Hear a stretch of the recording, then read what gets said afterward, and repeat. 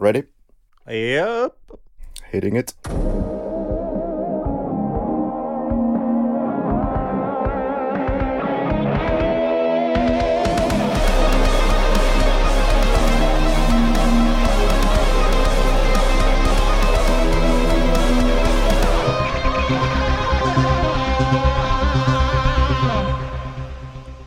Welcome to the Flick Lab. This is Karri Ojala, your host of the night. And my co-host is Henrik Telkki. Say hi. I'm just visiting. And Sen, Hi. actually visiting. Welcome, Sen. We met during the summer when you were studying in Finland. Do you want to tell us a little bit about yourself? Yeah, I'm Chinese, but I've been living in Spain since I was 10 years old, so almost like over 20 years here in West. I consider myself more Western than Chinese, but yeah, I will contribute as much as possible in the point of views in Chinese spectator. And you feel that you are quite comfortable with the Chinese language? Yeah, sure. Yeah. Native Chinese. I think that's not the case for me and Henrik. No, I have some loose studies from the absolute beginner steps in Chinese or Mandarin, but nothing more than that. So I wouldn't say that I'm a speaker or listener or writer or anything.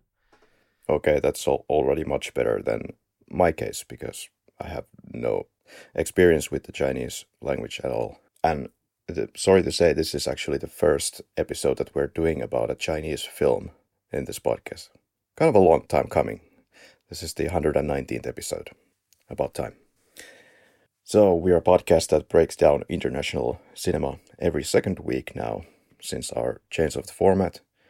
In the past, we did like one episode for each movie, but now we're more concentrating on themes and maybe like bigger overall views on cinema. So I'm a media student graduate on the vocational level, and Henrik studies in the University of Lapland to be Master of Arts someday, I hear. Someday, hopefully sooner than later, but I make no promises. Okay, so what are we going to talk about today, Henrik?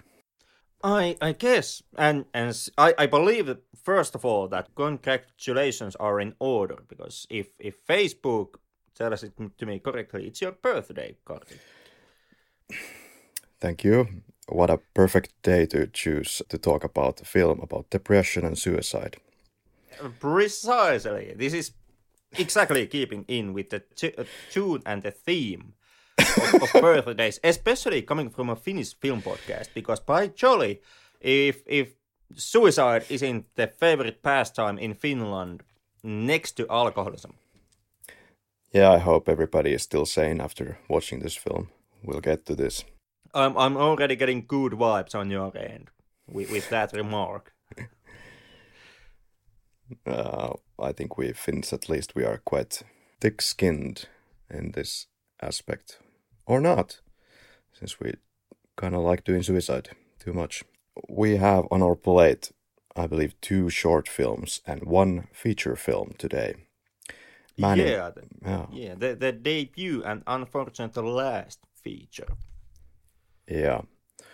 Fortunately, we have Sen to help us out here, because there might be quite a lot of cultural things that we would like to get some help on. The films for us are Night Runner, 2014 short, Man in the Well, 2017, and finally An Elephant Sitting Still, Hubo's almost 4-hour package about basically human suffering. We can attribute a lot of terms to this film, I'm sure. Yeah, if we want to talk about Hubo first. Henrik. I actually don't have the faintest idea. Hubo is something that's most definitely your find. Yeah, I'm really grateful for this. This is once again one of those really random searches on Amazon, and I think there was some kind of a featured recommendation, like, would you like to check out An Elephant Sitting Still? Like, okay, let's see. And here we go. I can give my version of what Hubo is about, but maybe the most educated answer here would come from our guest. But my understanding is that Hubo was a man who had a big heart, the tender heart, a person who actually in his art often talked about the selfishness of others and human greed and all the misery that we as humans are able to create around us. Born in 88 in Jinan City, Shandong province, and he had a bit of a troubles kickstarting his life education-wise. He failed to be admitted because his college entrance exams scores did not reach the level required. In 2008, he failed college entrance exams again, and then entered a college in Shandong with poor conditions, no internet at dormitory, some people were just playing cards. And in Hubo's case, he went to a school-operated internet cafe every night at 9 o'clock, and there he was able to watch films. After only less than a year, he dropped out of the school and got admitted to, however you pronounce that, Zhejiang Media College. But the parents were not too supportive about that. So Hubo wanted to go only to the Beijing Film Academy. In 2010, after 2 years of tries, he finally got accepted to the Beijing Film Academy to study as a director. And there he filmed some short films, one apparently involving a donkey and a house in a village near a school. There were some really warm and humanitarian things that he did. In order to save a dying hedgehog, for example, he kept a hedgehog in a dormitory throughout the winter, and his roommates were complaining due to the smell of the wild hedgehogs. And in his senior year, he applied for film funding, and both of the 2 applications passed. He submitted a total of 6 scripts, and of which 4 were art films that he, of course, preferred, but the other 2 scripts related to horror and suspense were accepted instead. And it's a bit unclear if some projects was then cancelled, but regardless, Hubo refused the investors' advice to add a sex scene to one of those suspense projects. What we do know, of course, is we have the Night Runner, which could be one of those horror suspense projects.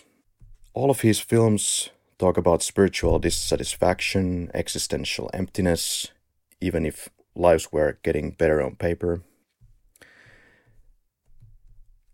And he was a busy guy indeed. He began to publish his short stories on platforms. And in 2014 came out Distant Father. Distant Father, I understand, is only co-written by him.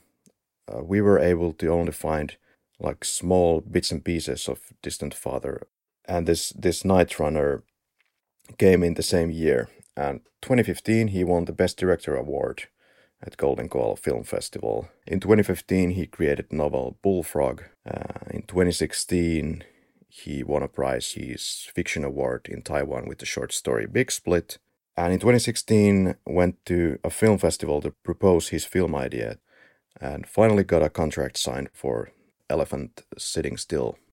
And in July 2017, when the shooting of Elephant was already done, I believe, he went to Xining to participate in master training camp of Hungarian director. During this period, without any funds or team, Hubo made a short film in one day. The short film Man in the Well. And in October 2017, he, of course, hanged himself. And posthumously, 2018 came out An Elephant Sitting Still. Anything to add from Sen's part? Yeah, regarding to the director Hupo, yes, he had her big dreams. Indeed, yeah, he failed too many times to get into the film academy. But once he mentioned in the city where they live, there are like more than 1.6 million of young people, and he think he belongs to the failure group, like the 5% of the worst group they are. So you can imagine how depressed he was in that moment when he Yeah. failed to get into the film academy. And I'm aware that Hubo has written at least 3 books, and one of them is called Huge Crack. And this book is kind of the basis for Elephant Sitting Still. Am I correct with that assessment? Yeah, you are right. He just took 4 protagonists there from that book, and maybe for the Western society, they will think is reflecting the Chinese society or the was scenarios there. But maybe for me, in my point of view, those stories are like very sad, and you cannot see even at every day. I'm not talking if it's fiction, but yeah, maybe it's not very unusual in the real life. Do you want to talk about like general differences between the book and the film? Mm, you mean Talie and the elephant one, right? Well, I know only the English title, so Yeah. huge crack and Okay, the okay, yeah. elephant. Is there some big differences there? Yeah, one of the main difference I see between the movie and the book is in the book he just reflect all the abyss or the human ugliness, and it doesn't show any hope. But in Elephants Sitting Still, maybe it will give you the feeling at the end the four protagonist is finding himself and finding another hope of life. Yeah, I believe there's still hope in the film, which may not be so obvious for most of the running time, though. But I guess we should go more in detail to his short films. So, looks like if we go year by year, it would start with Night Runner. Any thoughts, Henrik? Well, what to really say about Night Runner? It's the most kind of adventurous, the most, well, dare I say, action packed of Hubo's films. It has perhaps the most narrative structure in it, despite its short running time. But at the same time, you can kind of see the similar themes, like the failure of the world surrounding yourself, and also the general feeling that everything is meaningless and there really is no point in anything. Night Runner, like Elephant, it ends with perhaps a happy ending. Kind of hard to say. They both end with the same theme, which is the main character kind of running towards something. In the Elephant, the main characters, or most of them, are in the end going towards the titular elephant. And the Night Runner kind of ends with the titular Night Runner running towards the audience. So there is some kind of a destination, but the destination still is hazy and vague. You don't really know what they are supposed to find and what they in the end manage to find when they reach whatever is the point they are going towards to. Yeah, this film could be easily seen as a project that a financier would like to, like a commercial financier would like to greenlight because it's not an art film. It would be the easier choice out of his scripts. But then what murkies the waters here a bit is that on the interwebs it says that this is purely a graduation project. Which I do find somewhat funny as an assessment, because going simply by, well, how the film looks like, I would say from his two short films, The Man in the Well looks like more of a, college graduation project, or student film.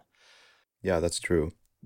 But like you said, all of these films have to a degree like similar themes: loss of something, cheating, infidelity, but also something related to food.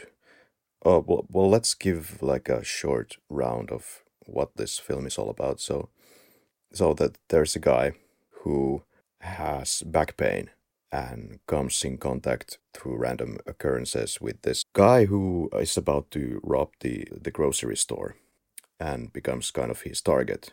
And in the middle of all this misery, he also notices that his supposed wife is having some extramarital fun in his own apartment. But so we have the symbolism of lobster And so the guy hacks the bad guy to death with the lobster.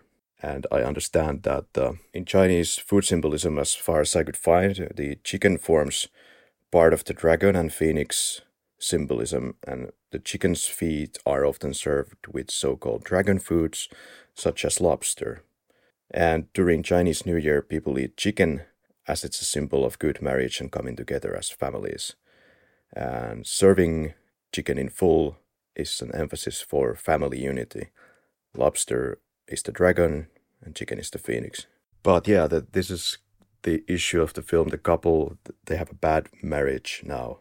And is it now Lobster in some way to the rescue?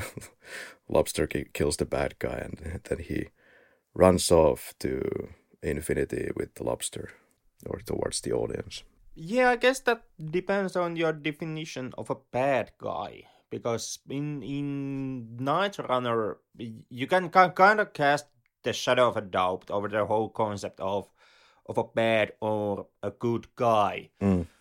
The kind of a running theme that Night Runner has with the rest of Hugo's films, especially with the elephant, it would be, in my opinion, would A be the financial strains that the characters have or they have to go through. In none of Hugo's films, the characters are not that well off wealth-wise. Either they are poor or they are struggling financially. And in both cases, there is kind of the theme of ugliness. In Night Runner, there is, it's perhaps the most obvious one.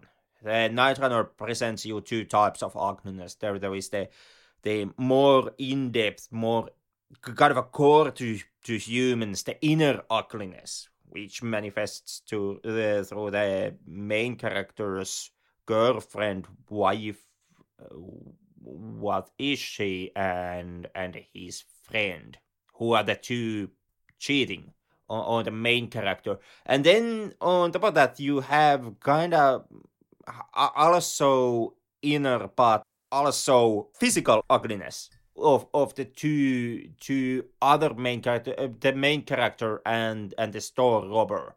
The main character's case, this is kind of a highlighted ugliness in quotation marks, but the film makes a kind of a visual point of his large nose, which is something that sets him apart from the other characters of the film.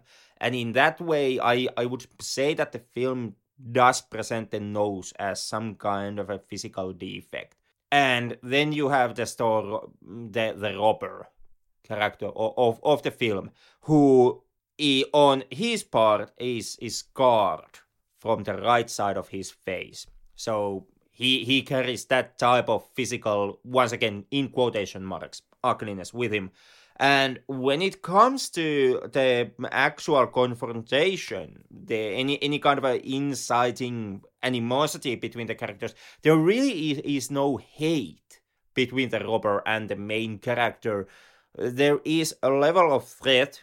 There is a threat of the robber killing the main character, but that does not actually stem from any kind of a I don't like you or any kind of a real emotional motive. It's more of a practical motive.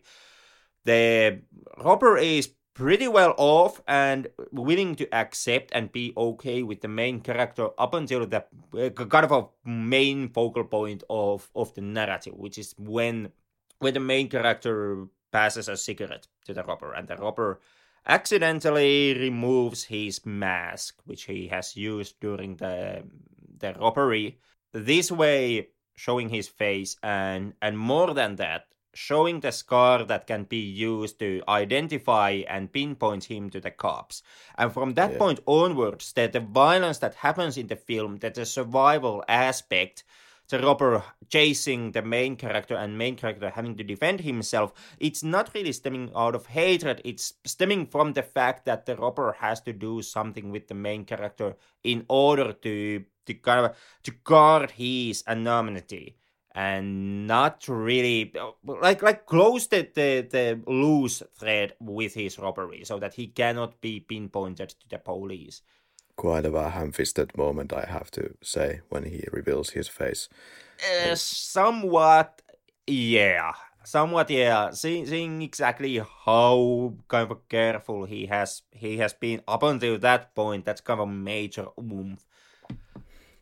You could kind of see that this kind of a oomph moments are part and parcel of action, adventure, horror films. They are also part of Hubo, because the same oomph is a running theme also, or not a running theme, but it is an element that sets off some of the major character conflicts in the Elephant, where you also have the theme of two characters trying to connect through something, and that connection leading into an action, into an event that starts that kind of kicks the ball running down the hill, and leads into a series of escalating events. In Elephant, you have depending on how you count them,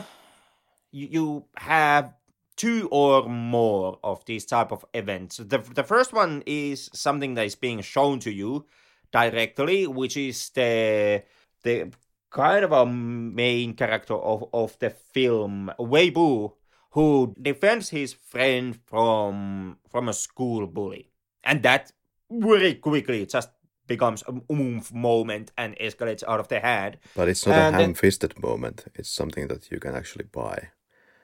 well, yeah, it is, but it's still kind of a like ham-fistedness, not in counting. It is still keeping in also what happens with in Night Runner.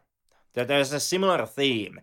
The two characters try to connect over something, and N- that connection turns out to inadvertently lead into a situation that kind of becomes unmanageable and leads into further actions from the character's part. Night Runner, which is running only a little over 10 minutes and is not in every way totally characteristic of Hubo, though, because of being such of a thriller film. Otherwise, his films, Man in the Well and Elephant, are very much like art films, slow-moving pieces. And it's kind of nice and surprising to see him do also something else. And as discussed, we also have Man in the Well, 2017 short film, also about desperation, survival, and life's aimlessness. What I got from this film, it felt like some kind of a post-nuclear war landscape hellhole where everybody is searching for food as survivors. Post-apocalyptic, post-pandemia, there are these comments such as they are all dead anyway, so we have to keep going and we have to hurry up, in reference maybe to starvation or some change in the environment that they inhabit. What I was thinking is that maybe the Who Bo is acting the part of the victim, but as you know, it's hard to get information on these flicks, so it just crossed my mind that it might be Who Bo. The man on the kind of a I don't know trilogy of films that we have today, that's the most experimental one in my opinion, and also kind of the most artsy. Like as you mentioned, An Elephant Standing Still is also on its core, or the spirit of the film is very independent, very artistic movie. But I would say that The Man in the Well is even more artistic and more kind of a surreal experience. An Elephant, even underneath all its artsiness, it's pretty traditional filmmaking still, and it's quite linear on its plot structure, and also quite clear if you just manage to stick with the film. Yeah, I kept perhaps kind of struggling with the overall point of the film, if there's anything else apart from the desperation and aimlessness and futility and committing horrible acts just to survive. Yeah, in my opinion, when it comes to futility and well aimlessness, also, I think the man in the well is the one that makes the biggest case. In form of the argument that there really is no point, and everything you do is meaningless and is for nothing. An elephant also aims to do the similar point, and perhaps makes a clearer effort because Elephant establishes this point through the audio visual language of the film kind of repeatedly. You can say that an elephant is nothing but a case study for how everything is meaningless, and an elephant also does this dialogue wise. But when it comes to kind of emotionally, or when it comes to kind of having a crystal clear statement that nothing is worth of anything, I think that Man in the Well perhaps is the clearest statement that Hubo makes on this remark. Maybe we have talked about this ad nauseum in the past, but this could also be just a looking glass into what kind of human states we can possibly have in this world, and in that sense, it's just showing you what is, not necessarily making a statement about what life is or isn't, or how it can be viewed as, if it's a horrible experience, full stop, or if there's something we can do about it by changing our environment, for example. I think also in the elephant sitting still, there's a glimmer of hope near the end. And there is something that drives these characters, of course. And what drives them is the change, to at least escape their current environment. And that's what pleases them.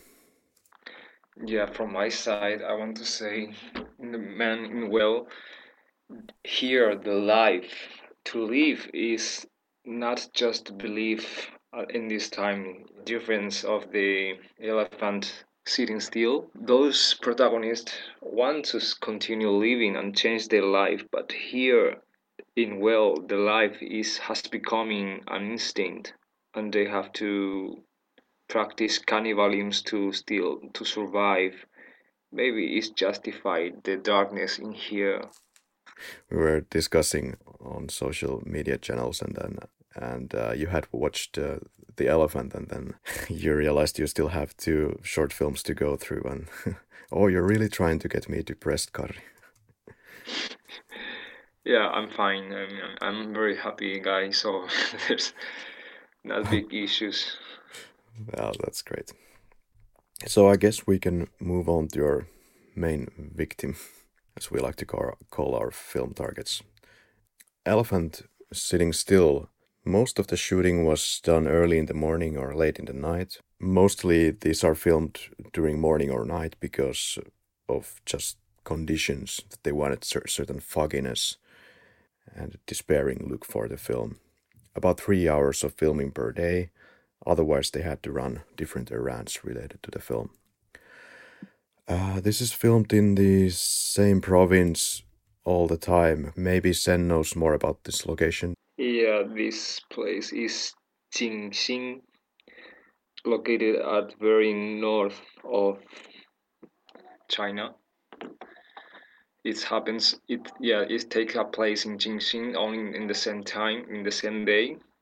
Yeah, they chose this place for the gloomy, foggy environment, but unfortunately, a lot of the factory industry it was closed at the time of filming, so they had some beautiful blue days. And Hubo asked, as remarked in the screening of the film, why even the weather is against me. We have a lot of colorful characters here. So Yu Cheng is played by Yu Zhang, or maybe Sen can give the proper pronunciations actually for these actors and characters. I mean, you are doing pretty well. Yeah. He looks like very expert is acting. This was one of his first films, I believe. And Yu Shang, who plays sort of the bad guy insofar as there's any bad guys in the film, or if everyone is the bad guy of the film. Yu Shang, perhaps I'm not surprised, but following Elephant, he went on to do a whole lot of comedies, probably to change gears a bit. But he is also known for a comedy, Dying to Survive. So Yu Cheng is the first character that we're introduced to, and for all we know, he could be a pretty decent guy apart from going all cunnilingus on the neighbor's wife. But little by little we get to know how rotten this guy is, also capable of physical harm. Did you guys get that same feeling that he might not actually be as evil as we later find out him to be? Yeah, he's not. For me, he's not a bad guy. Just the lives obligate him to act like he's acting. Yeah. Yeah. That's a very good point, because you can say that all of the characters in the film are in some way Are shaped by the society pressure. Yes, structural violence. So they are being shaped by their environment. It's avoidable impairment of fundamental human needs. That's the description of structural violence. So you are denied access to fundamental health care, food, all your basic human needs. And also kind of institutional violence goes into the same. Everybody in this film is a victim of circumstances. Other categories that go under this are racism, sexism. Yu Cheng is a character who deflects his own guilt onto others. He has the character trait of being selfish and egomaniac. And this happens with several characters. Also, he doesn't have respect for elderly, perhaps, or others. Like he shouts down from the window, "Burn it right there." And his ego goes above everyone else. Everything is everyone else's fault. Also, he has no love for his brother in any way. Even after he hears the news of his death, seems to have no effect on him. And as an inciting incident for this character, of course, his what I believe to be his friend jumps from the balcony, and then he refuses to take responsibility in any way for it, insofar as he should. Do you think, Henrik, he should take responsibility for the guy jumping to his death? To an extent, yeah. It's kind of like it's hard to say in the film's terms exactly how much of the jumping was Yu Cheng's fault. As you mentioned, the film begins with the jumping. So, and because of that, we don't really know what are all the incidents leading into that jump. Suicide not being kind of a spur in the moment done thing. It's not like, oh, I have a mountain of dishes and I really don't feel like washing dishes today, so I guess I'm gonna kill myself. There is always more. There is kind of a long running feeling of emptiness or worthlessness or hopelessness that feeds into the act of suicide itself. And because of it, it's hard to say how much Yu Cheng has viewed into his friend's suicide. But when it comes to the whole act of cheating, it may be some play part in the suicide, or it may not. It's hard to say. Yu Cheng seems to take the side that it did affect into the friend's decision to jump. But we as audience, we are not entirely certain. We are never given the full picture why the jump happens. But since Yu Cheng kind of feels responsible or acknowledges that the cheating may have viewed into it, I do think that Yu Cheng, by doing this, Yu Cheng does understand and admit that what he has done, the cheating, is wrong. And on that department, yeah, I do think that Yu Cheng should feel a sense of guilt on what happens.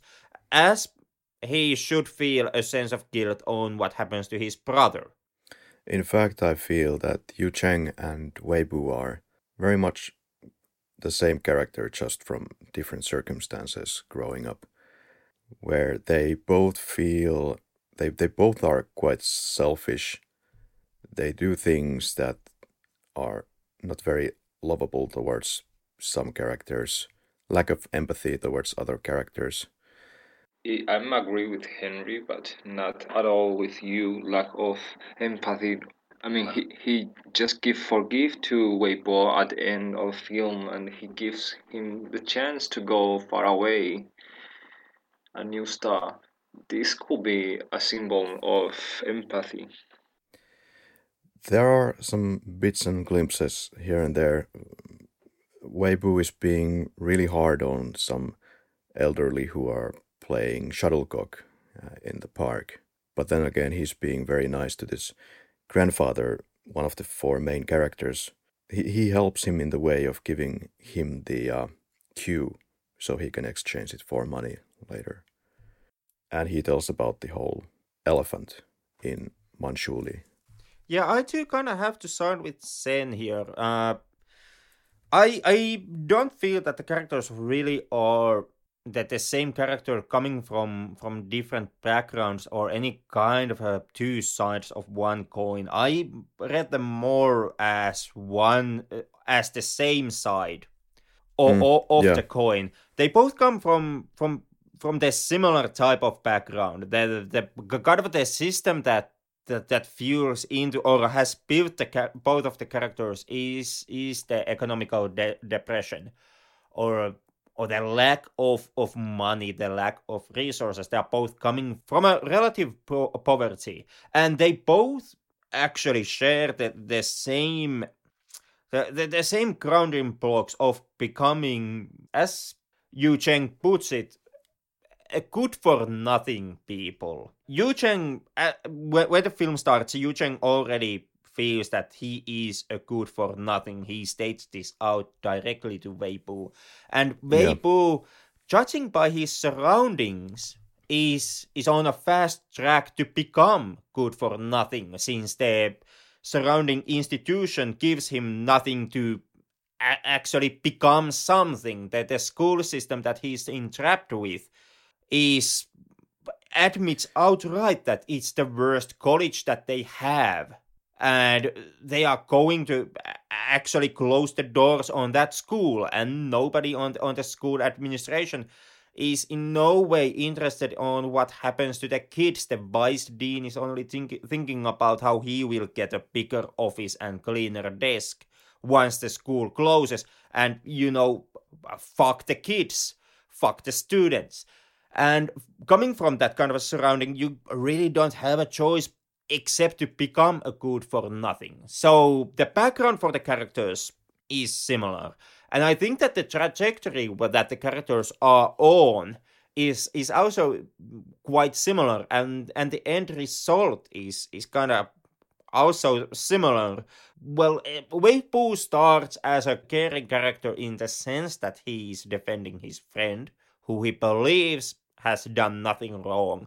But in his actions and in his statements, Wei Bu is kind of the dickhead. And mm, same like Yu Cheng, Wei Bu at the end of the film also starts to acknowledge that what he has done is wrong. He starts to take responsibility. Wei Bu surrenders himself to the mercy of Yu Cheng, and Yu Cheng takes that act of surrendering and decides to show mercy on Wei Bu.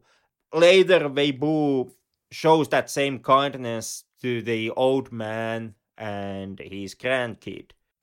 yeah. I don't really disagree with anything that you guys have said, but Yeah, I, I'm I, completely with Henry. Yeah, I think the same. I got all the same feedback with you.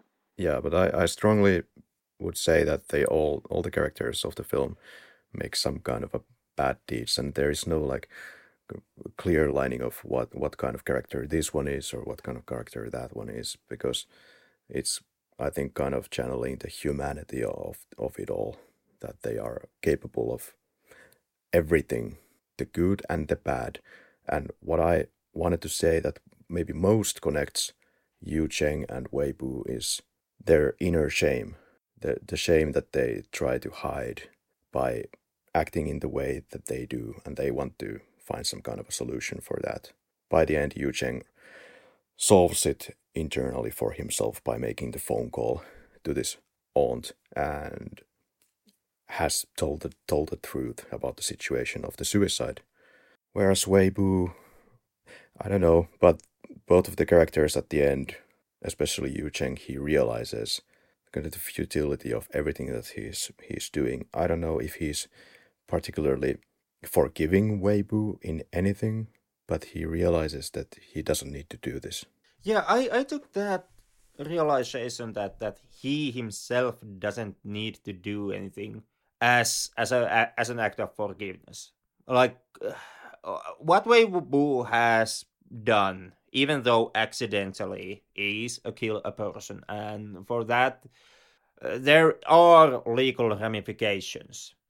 And those ramifications should come from the side of the system, like cops arresting you and you going through a legal court process, and then get a sentence or be sentenced by the system.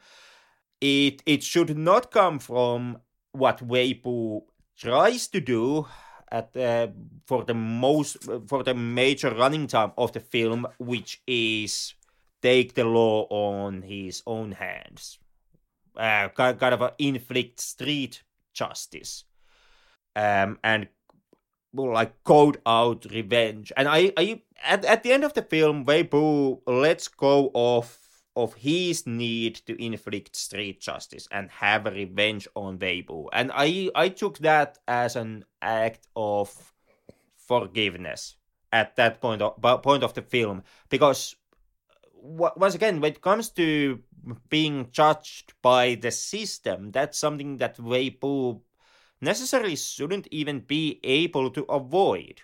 Like killing a other person, even though accidentally, it still should carry some weight. It should carry some response, and that response should come from the system's side. Yeah, I agreed. And it will come biting him because, as we see, IDs are needed to get a bus ticket or transportation ticket, so the authorities must be already following him. Something that is not so much under the surface is the way of many of the characters to bring it straight to your face with quotes like, "You're right, life is annoying."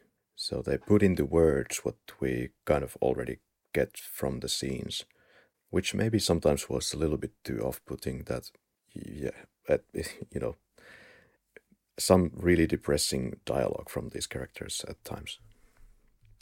I don't know about the dialogue. In my opinion, what perhaps was I don't know, off-putting, but the most taxing aspect of the film is the cinematography and the cinematic language of the film, like the way how it's being directed. Off-putting, that part, the best part of the film, maybe. Yes, and no. Are you now correcting me on off-putting, or are you making the case that the cinematography and direction are the best parts of the film? It is one of the best parts of the film. Because I would kind of counter-argue with you on that point. I felt that when it comes to how the film looks like and how it feels, cinema-wise, is actually the hardest pills to swallow with the film. This is a film that goes nowhere fast. It's 4 hours of footage to tell a story that has kind of material for hour and a half movie when you look at just the narrative storylines. This is kind of a Aki Kaurismäki doing Aki Kaurismäki levels of slow.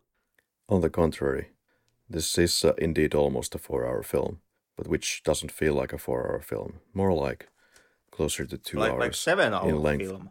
No, like half of the running time. That's what it feels like. Get the fuck out of here! It most definitely does not. This is a film that is prime example. This is an evidence A on the argument that you should shoot on digital because digital is cheap. Well, this director is coming from the time of digital shooting, and since he doesn't have the limitations of the celluloid, he can go just shoot it on digital, which is an advantage for his creative storytelling. And this film, I can tell you, it cannot be much shorter than this to tell its story, because you need to get into the environment to just feel and understand these characters You fully. need to. Okay, go ahead. Yeah, you need to understand the characters, and you need to be very close to them, and understand their headspace, and it never felt that it was dragging at any point. It was moving like a freight train. And you need to get the fuck out of here. Like seriously, man, it's your birthday and all, but in celebration of your birthday, I have to ask, did you forget to take your crazy pills? Like, the pills you are supposed to take in order not to act crazy. Because you are most definitely acting crazy at the moment. I'm acting as sensible as possible. No, God help us in that case. And when it comes to the intimate camera, the way that the film is shot, it's very close to the characters by purpose. And lots of this is behind the back, kind of like a third-person perspective camera used. And we, as the audience, are building a more personal, intimate connection with these characters by this experiment, and allowing us to follow their every move. And what I believe they are using, well, obviously high focal length, and possibly need some large aperture to make this happen in a way where you have something in the foreground, and then it's blurry on the background, creating this effect needed as yet kind of another artistic way for us to be close. Yeah, and follow every move is precisely what you are doing in this film. And when it comes to the cinematography, you actually quite quickly you notice that this film really loves to use a set few number of types of shots or types of filming and running through its narrative. It doesn't really take too many differences in the way how the shots are being framed and how they are being actually shot. One of the running themes or running things that really goes on, like you see this repeatedly. Either is a kind of a companion shot where you have two characters, and then you have blurry background, like you have characters on the background, but they are out of focus. That's something that you get a hell of a lot. And another thing you really have, like this is medium close shots. The film, mostly almost all of the film is being shot on a medium close-ups, and the film is so kind of insistent on staying on medium close shots that you also get these scenes where you have two characters and the like person A and person B, and they are having a dialogue, or they both are active on that scene, and the person B kind of gets cut out of the picture. This is something that happens, for example, when Wei Bu goes to...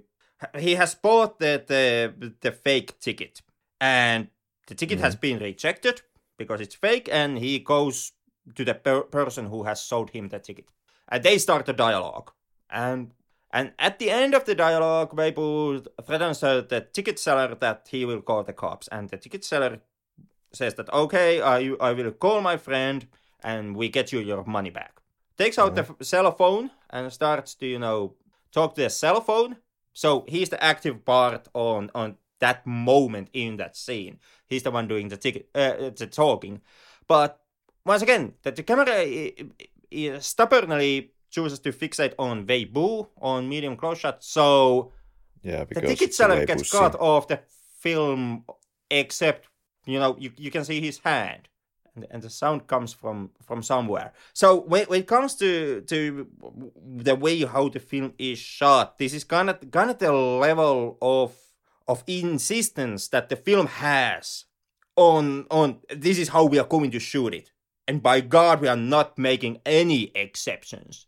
I think this works very well as a kind of like a documentary feel, and gives reality to the story and environment. On my part, I wasn't bothered by the things that you're saying at all, because it's first of all it's always the main character, one of the four main characters, that is on focus on their own scenes.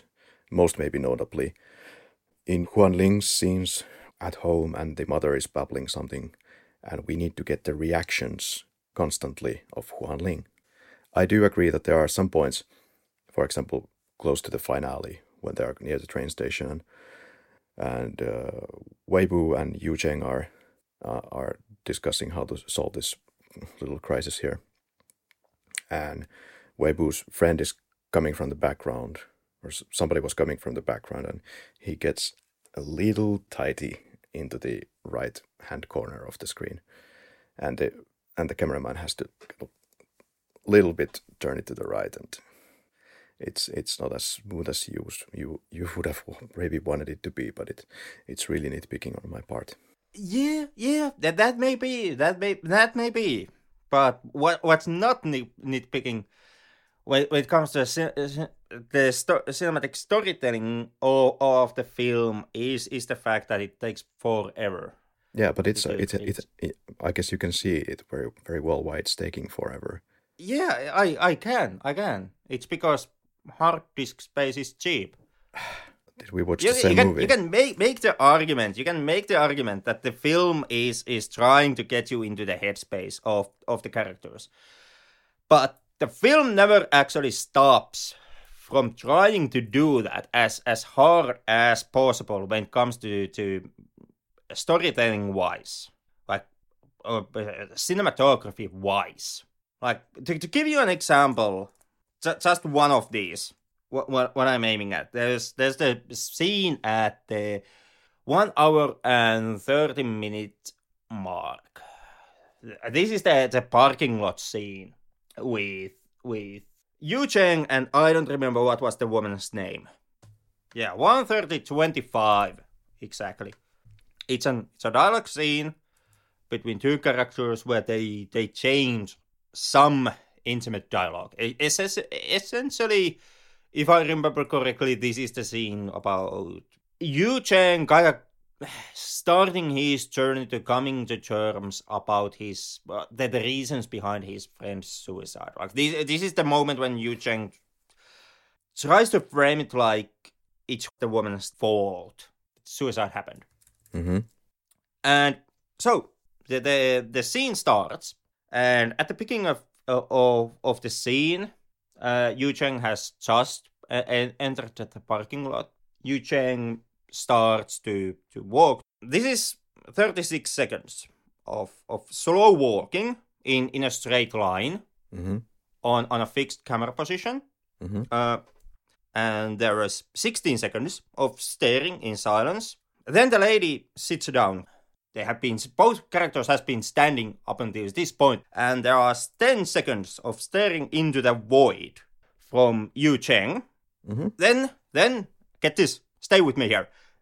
Yu Cheng sits down. You're with me, right? Yeah. Major actions.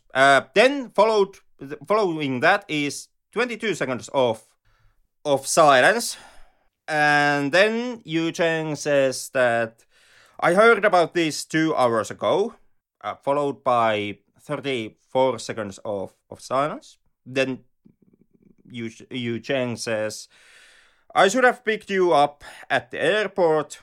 7 seconds of silence, then I want a cigarette.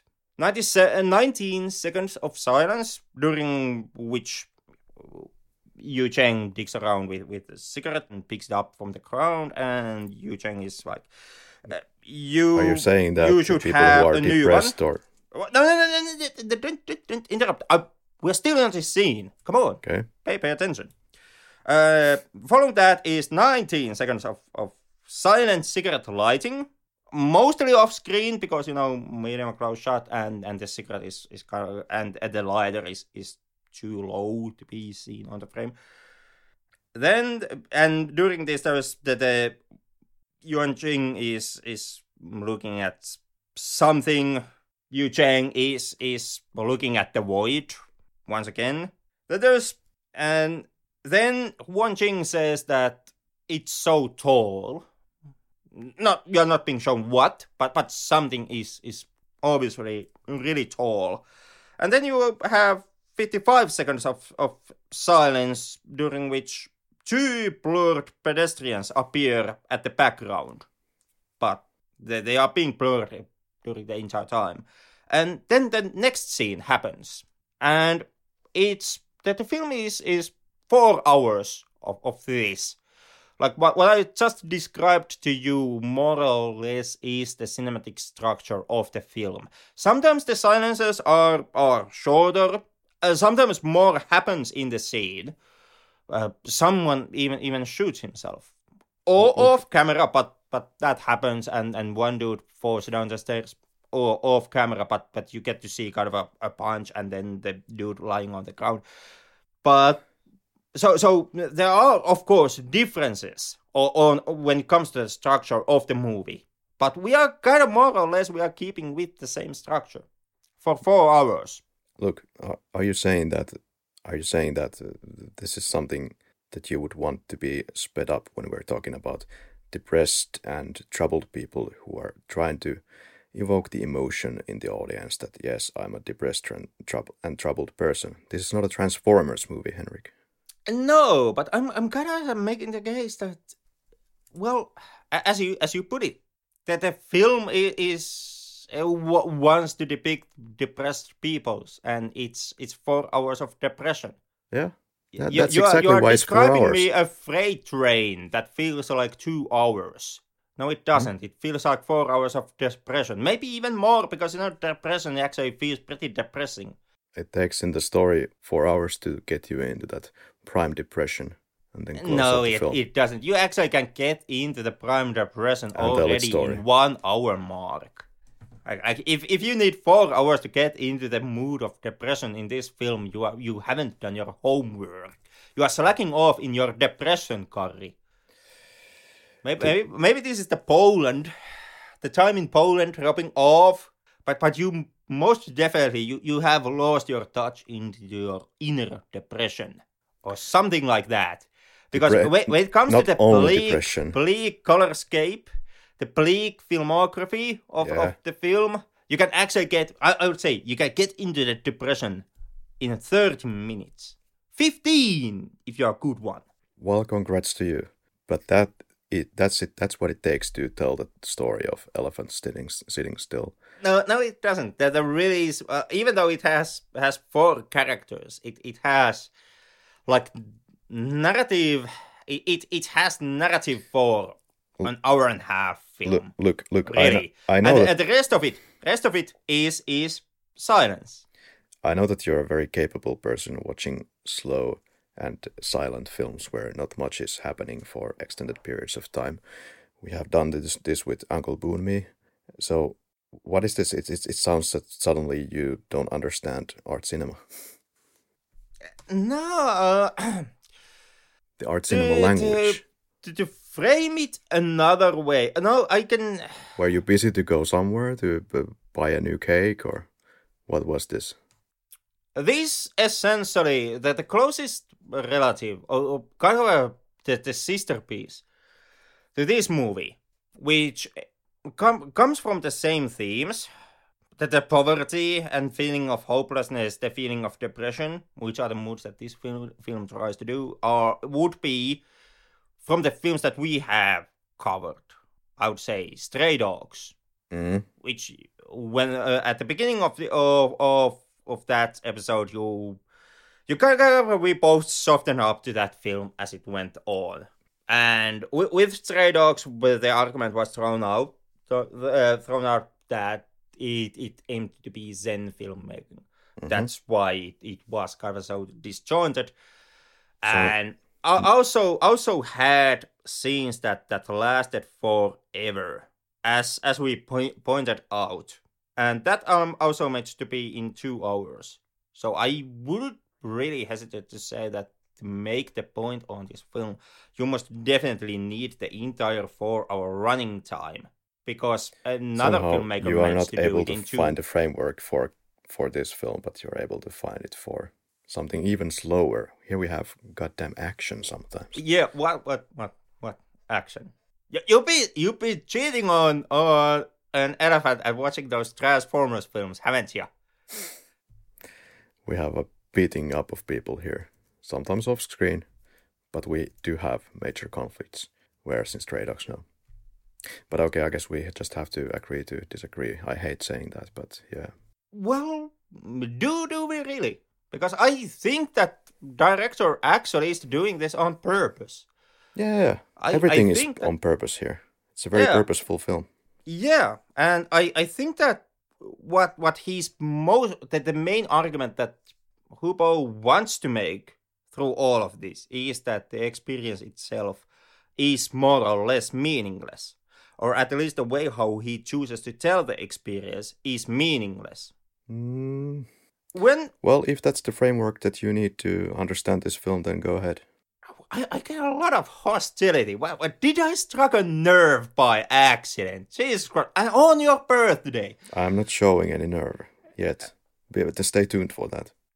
Because when you look at the dialogue more closely, you actually start to notice that the film has a tendency.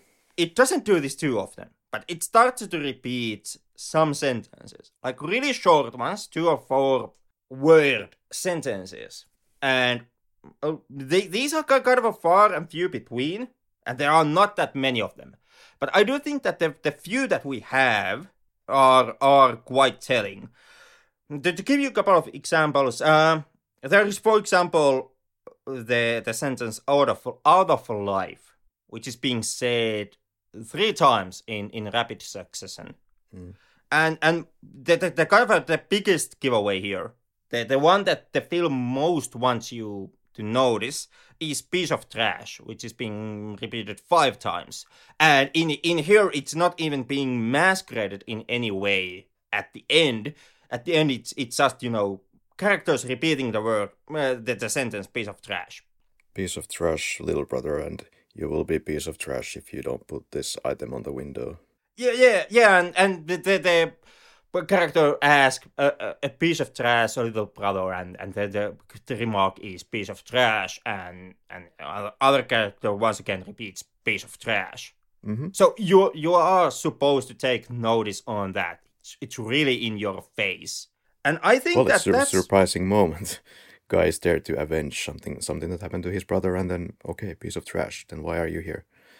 That's what I would think as the grandfather. And on my end, I think that's actually the filmmaker himself kind of speaking to the audience. That's kind of the...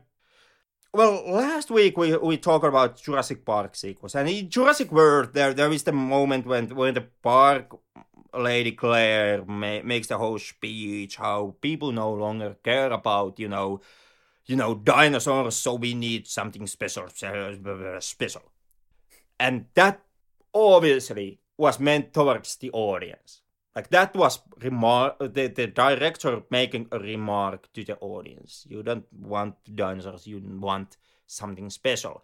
It's also I moment disagree. also was that film explaining itself to the audience. Like, what's going to happen and why.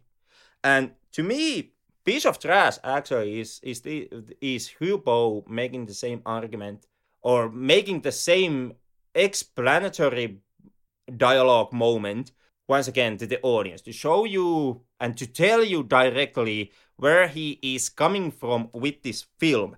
Because there is another moment that really is blatantly there, plain as day. You are meant to pay attention to this moment.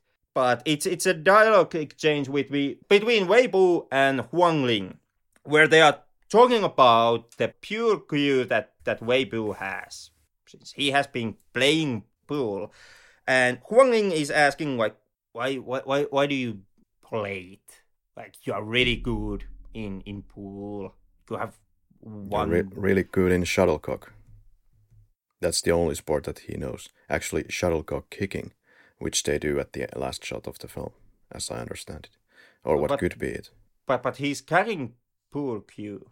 He is carrying that, and I still am not sure if he took that only to gain money, just cheating the pool company, and if he did know Yu Cheng at that moment when he was there, because then he runs pretty fast out of the place, out of the joint when he notices him or what seems to look like it. It's hard to say. Yeah, you're correct. It was a shuttlecock that Weibo was playing. Yeah, my mistake. But the case still stands. They were talking about shuttlecock in that case. But the discussion is still the essentially the same. I just got the wrong sport, but still the same discussion. And during this discussion, Weibo remarks that everyone can waste their time on any meaningless shit.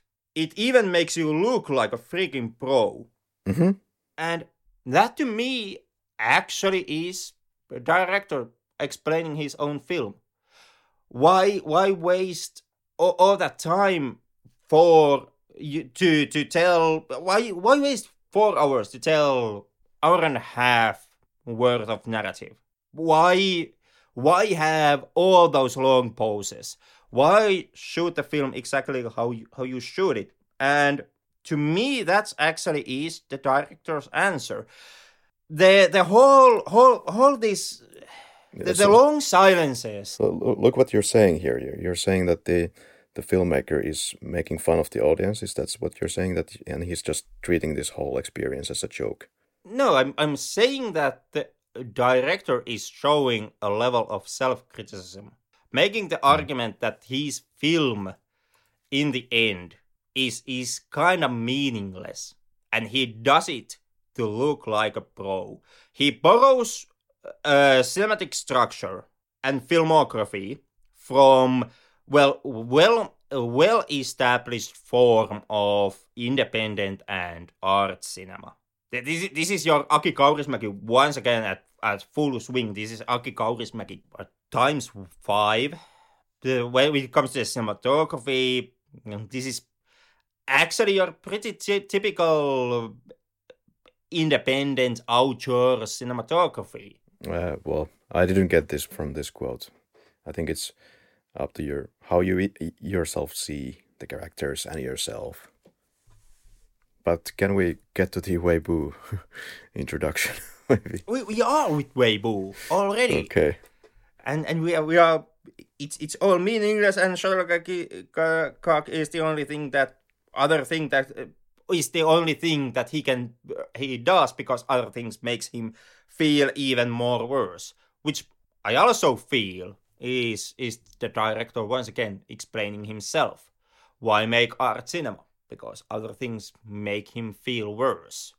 Yeah, something to take note about the whole suicide of Hubo is that this was it the Hungarian director who came to the screening of Elephant Sitting Still. He said that Hubo was already working very much on his next project. So in that light, if he was already working on the script and on the actors and the locations, then this doesn't come off as such of a suicide note movie, but more of a, just his experiences and then... Yeah, I kind of think that trying to look a reason for suicide from a single film is kind of a wasted effort altogether. Well, it depends. If he would have killed himself immediately after finishing the film and not doing anything else, then it would be like... I don't know. I would be really hesitant to take that reading even in that case. Because once again, suicide is not on a spur of a moment decision. Or the decision can be, but the drivers leading into the suicide are not something that happen... that don't happen quickly. Yeah, so for some it does and for some it doesn't. So... I would say that behind every suicide there is always a longer tragedy. Yeah. But for some And people, it can be very meditated, and for some people, it's just kind of like a spur of the moment. I will jump off the building. the act can be on a spur of a moment, Yeah. but the reasoning Yeah. behind the choice, not really. Yeah. I agree. And because of But this, I would be hesitant to look any piece of cinema as any kind of a suicide letter or any kind of explanation of a suicide. yeah, but what we can, Would you have a larger body of work, like several films? I guess maybe you would need like 10 or more films to really try to build a case why somebody killed himself. Maybe in that case you could try to have the exercise to really try to form like I watched all of these movies, so now I can piece together the reasoning and but basically all the events leading into the act of killing himself. But I would really be hesitant to do it on case of one movie. Yeah, well, don't blame me for that yet, because I think it's just an obligation to mention that it's something that happened to Hubo, and it happened immediately after finishing basically two films that are very depressive and suicidal in their nature. And this is one of the big reasons why people actually flock to see this film, because of this connection. So just to state it out, it's also tackling with this film issues that he most probably was well, obviously was struggling in his own life also, and it got reflected on the screen. I mean, this film gives is surrounding you about the environment they are located, and after watching these films, indeed, it will like inspire you how wonderful are your life to compare with those low class social class one protagonist. They have all their own issues, problems that obligate them to behave. So the film, I think, at least something that you could take home from it is to understand that this is most likely like personal experiences that he has put on the screen, and therefore I think we can find something important in there to respect life more and respect people more, and take action sooner if somebody is showing any signs of such behavior as here. And I think hopefully you agree that this might be very, if there's anything to take home from here, it's that. I really wouldn't know about that. I kind of Well, what do you take home from this? Depression, thanks, bye. I actually take home from this that everything is meaningless. I actually don't. I have a completely different reading. And it's actually shown in the end when Weibo goes back at the train station to the grandfather, gets him back, and he says something like, okay, let's see what is beyond this city. And they go on this journey after all together to look for something better. Yeah, and that ambiguity perhaps is. I guess that would be the biggest factor in defining how you will view the movie and how you will feel what you will feel the film will say, because in that ending, in the very final moments, the film left it unclear how it will all play out at the end. You have kind of two different versions which are being raised in that moment. The grandfather says that there's nothing except waiting for them at the end of the line. That you can look into the distance. You can look at the other side of the fence, and you realize you never get there. You'll never get into any place different. Yeah. Wherever you go, you are always stuck in here, which to me translates into you will always be stuck in meaningless and nothing mattering. You can be stuckmanized. At the moment, I very agree with Henry's opinions about the films, the moment of silence. Yeah, Yeah, I have to quite be surprised by the opposition here tonight. But anyway, this quote is, "You can go wherever you want to. Yes, you can. However, you'll find nothing different. I learned this when I've wasted most of my life away, so I have to sugarcoat it. There must be a difference. You're right here and you look over to the other side. You believe it must be better than this, but you can't go. By not going, you learn to live with it here." Yeah, and to me, that's not so much about the physical place. Like he's not the grandfather who says those lines is not talking about the city they are living in, but he's talking about a more existential thing, like the meaning of meaningless and the life not having a meaning and there really not being a purpose for you in life. And the counter argument to do what grandfather says comes from Weibo, who encourages the grandfather to come with him one last time to the next destination, to the next city, to see the elephant.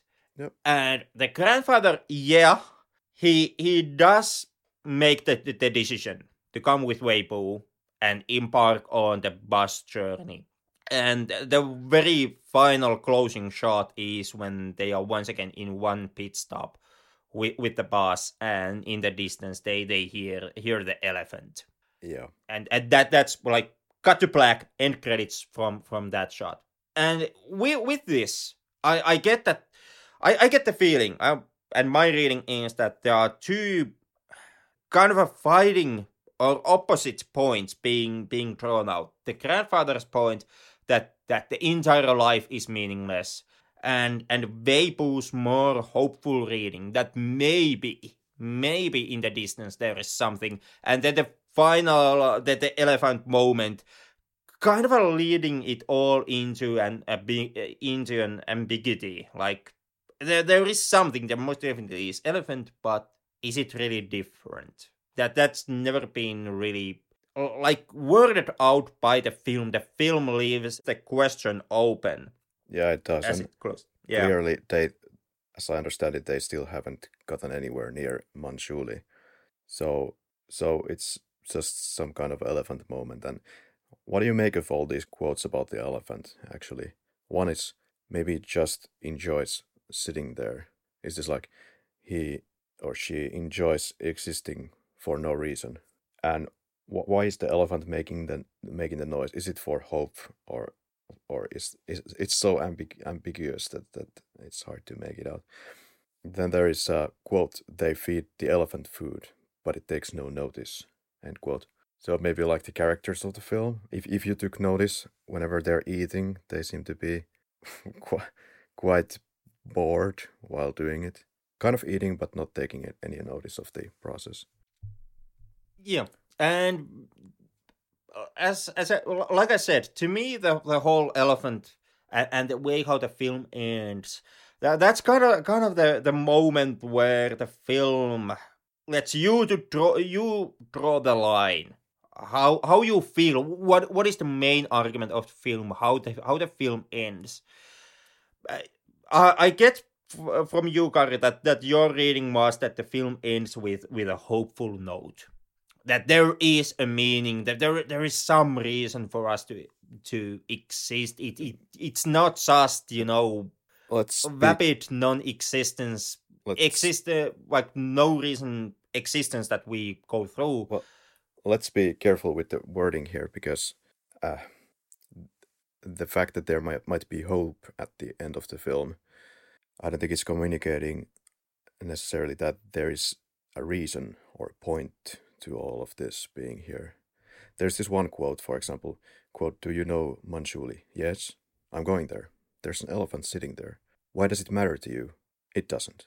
But still, I feel that this elephant symbolizes some kind of a hope without meaning, which is what life is. You're looking for the next clue to keep you hanging on, something fun to do, but it doesn't say that it necessarily has an inherent meaning. Yeah, and I like my closing thought with the film was that the film most definitely argues that there is no meaning to anything, and the director makes the statement that there is no meaning into anything, and But then again, Yu Cheng has this dialogue piece, quote, "There will be something. Look around. Everyone's alive," end quote. And I didn't understand this quote, but it was in reference to the elephant. Sam, do you think that the elephant in the room has anything to do with the whole elephant in the title and as the theme of the film? Does Chinese have any idiom related to elephants? We don't really have like idioms related to elephant, but I am disagree with Henry that this meaningless. For me, the elephant interrupt was like you are in the way, you are in the road, because they are the dialogue which say whenever you want, you all live in the same, you are in the same situation. The city situation won't change, but when you hear the elephant in the room, you are in the process of changing. You know what I mean? Like Yeah. you are changing yourself. You're trying to get the hope. You are not still on the same place.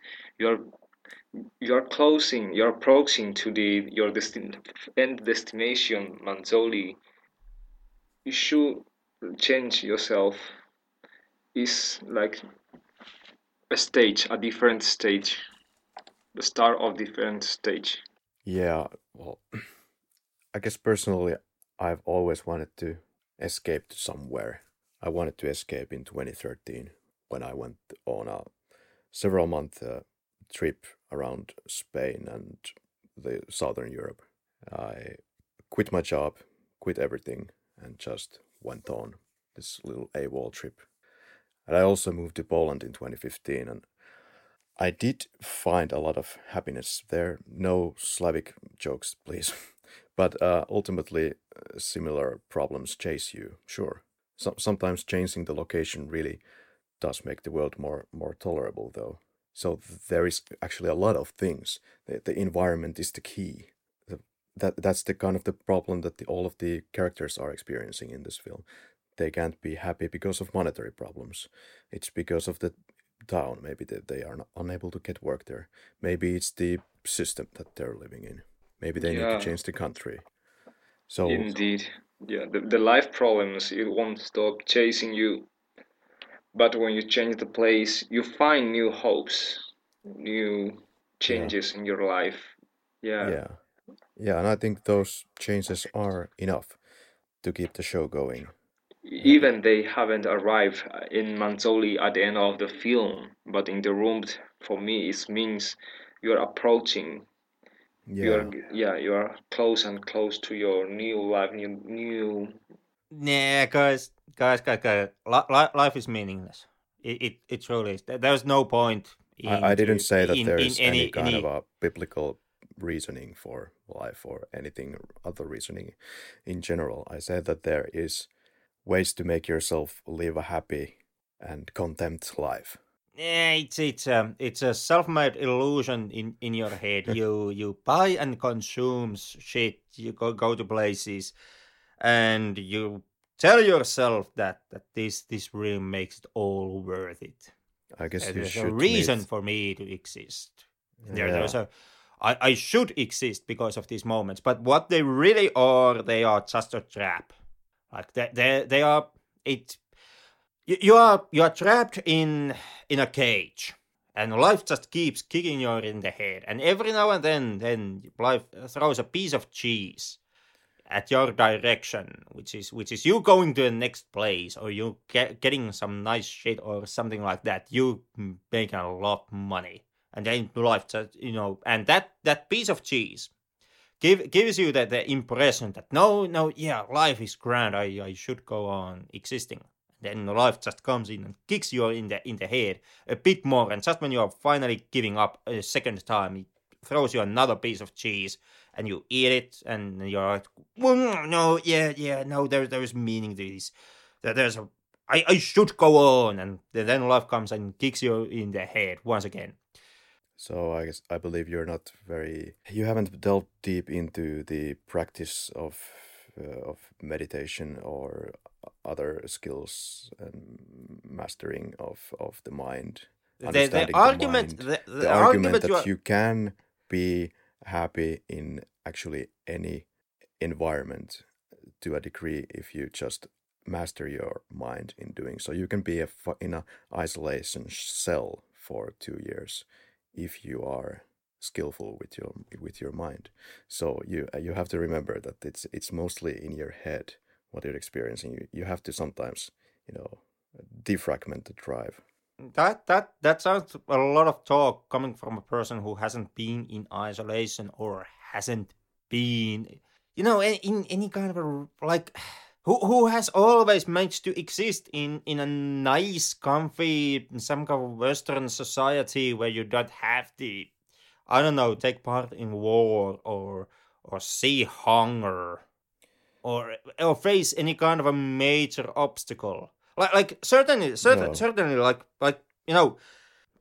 take my position for example. I can very easily make that argument. I have a roof on top of my head. I have enough financial gains to get food. I don't have to starve. I don't still you're face complaining. war, Holocaust, genocide, any kind of a major obstacle. Of course. For me, it can be just meditation. I just free my mind and let it wander, and I can be happy. But I would kind of be hesitant to say that would apply to all and everyone. It's something that I can say because I enjoy a hell of a lot of privileges as I go by. I don't really have to worry about the basic necessities of my life, or even that the continuous existence of that life. There's no major threat for me. So of course it's easy for me, find a happy place and just be happy and not to worry. But I kind of would be. I hear this argument every now and then being raised up, and usually what I found out is that the people raising that argument are people who don't have to exist in isolation, who don't have to exist in solitary confinement, who don't have to exist in any kind of a war-torn hellhole. Yeah, but for example, India, it's one of those big countries that we know of that utilize meditation. So some of those people who are living in close to absolute poverty conditions even, they manage to live some kind of a happy life, maybe due to those teachings. Anyway, the Hubo, his kind of a basis for this film is also kind of the modern life where, like you said, that you have a roof over your head and everything seems to be fine on paper, yet we're still feeling empty, which I don't know if apparently Hubo didn't have any resolution for that. Well, he did have a resolution to that.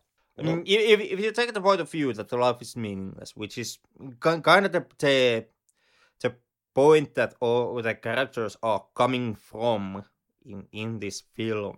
Yeah, but then what? So it's meaningless. So what? Yeah, like we have, like, it's all very much about the state of mind. Something bad happens to you, maybe nothing happens to you, but you feel bad because of the fucking chemicals in your brain. And to help with that situation, you eat better food. You start to feel infinitely better.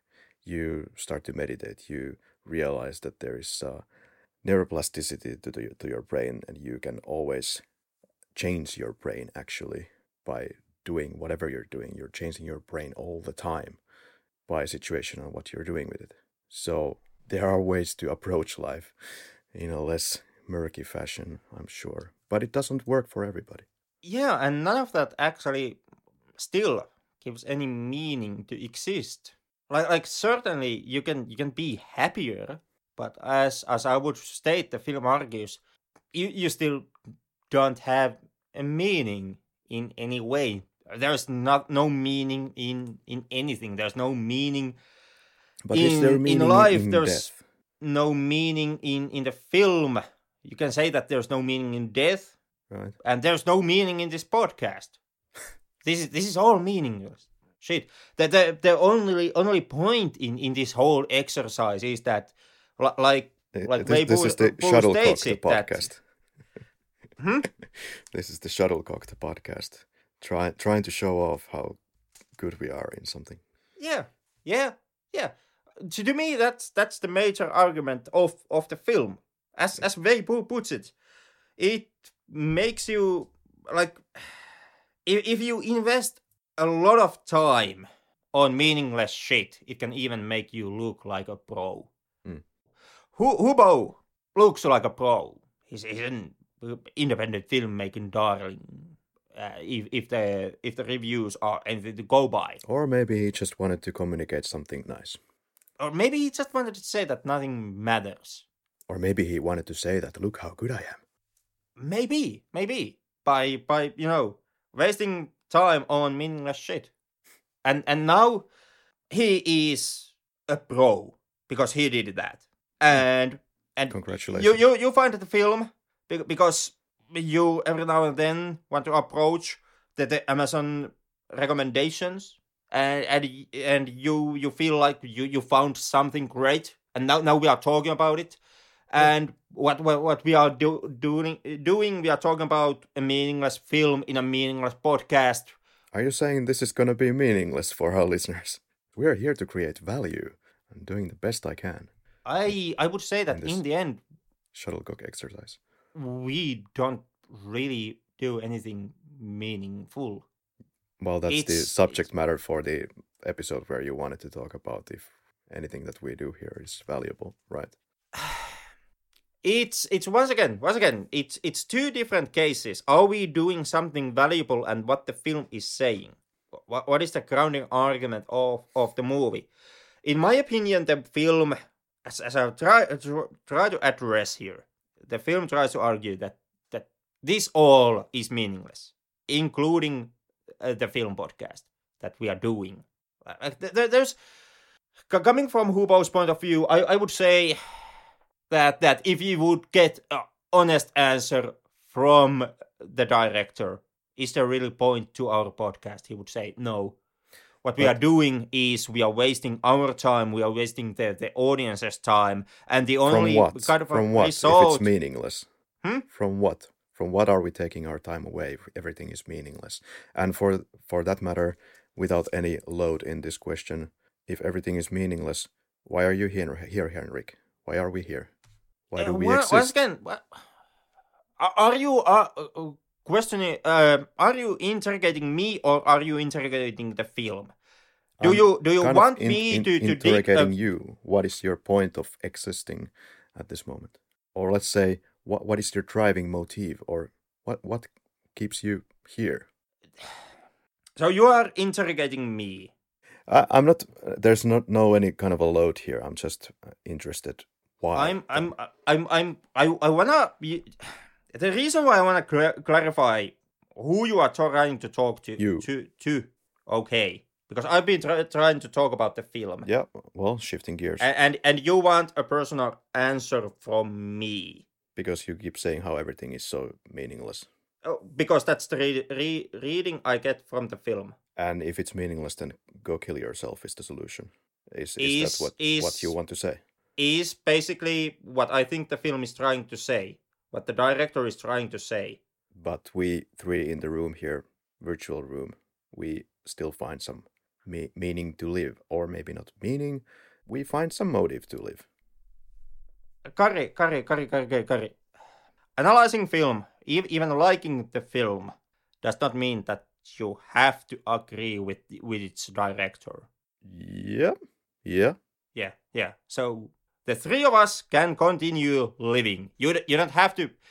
Yeah, but you yourself tried to allude, I believe, that in your perspective also life is meaningless. No, I'm trying to talk about... no, I feel that that's the argument that the film is making. Okay. Do you want but if you want to have a deeper discussion about the personal reasonings and kind of the existential reasoning to our life, certainly we can, of course, have that discussion too. Yeah, okay. Do you want to say any words about the grandfather character, Wang Jing?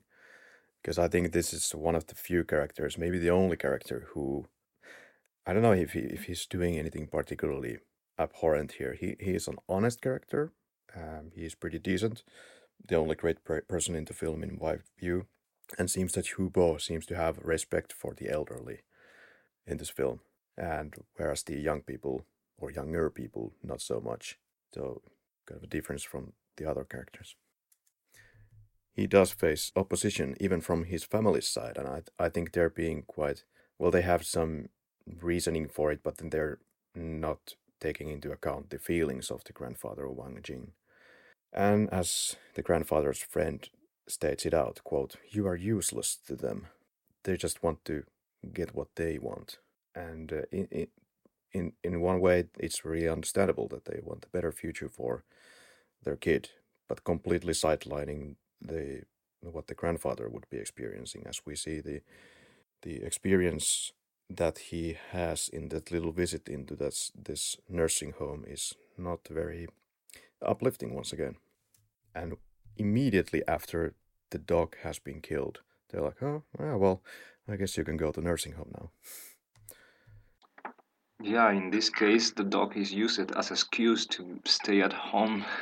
Yep. Mostly, it's quite common to find out in China that the grandfathers are living in the same house with his grandsons and soon the big family, in China. But when they are get older, some of the sons or the family is the behavior is quite negative. They want to get out. They're older and get the better school for their childs, since the destination of school is according to the direction of each family. And there are a lot of difference between a good school and a bad school that you see in the bad high school in this film. How level can be the director, or so in this case the older used the pet as excuse to refuse or to reject the proposition of his family. Okay. Did you find any special purpose in that Huan Ling wants to be with this vice dean? Like, would that is that for looking for just a better place to live because the mother is a complete douchebag? That's probably mostly it. And I'm not sure what that video is what is being circulating around, but apparently, according to Huan Ling's words, they did nothing out of line. Yeah, the two films that have been shot within the film's universe, the camera footage. The first one being Weibo's friend, who has been filmed when he has been pissing, which is the kind of a reasoning for the friend stealing the bully's cell phone to get his hand on the film, and the later one being the one that you guys mentioned, which is Huang Ling and the vice dean, I guess, hang around in karaoke bar. To me, that was once again kind of a showing that the Hubo kind of a showing you the moment of trying to give a meaning to something meaningless. Because both of these characters, Weibo's friend and Huang Ling, they make a huge number about the existence of the films. The Weibo's character, as said, steals the cell phone, creates the whole inciting incident in Weibo's narrative story arc by stealing the cell phone and causes the whole avalanche of bad things that happen. And Huang Ling feels that her life is destroyed by the film about her and the vice dean together in some karaoke bar, if I remember correctly. In both cases, you're not being shown the films, but what you kinda get from the depictions of the films is that there really is nothing to them. Mm-hmm. Like maybe. Yeah. This is once again where it gets murky. The characters themselves, they act like they are big deal. Huang Ling feels that her life is over because the film exists, but the depiction of the film is that it was nothing. It was her and the vice dean at the karaoke bar, and nothing happened. Weibo's friend feels that his life is somehow over if the film gets uploaded and into circulation, but the depiction of the film is that it's just him pissing and nothing more. So, what you are being told that the films hold is that they are actually quite meaningless, and the characters are trying to put a meaning into them. Well, it depends, I guess, on the content of the film. I wouldn't be really a happy, jolly person if somebody was carrying some kind of a pissing material on their cell phone. Well, you might not be happy, but would it end your life? Like sexual material between a student and a vice dean. That certainly would be bad. But once again, the film makes a point that's not the material. Like Huang Ling makes the case that nothing indecent happened. It's just them, the two of them, in a karaoke bar, and the frontal nudity pissing video. Yeah.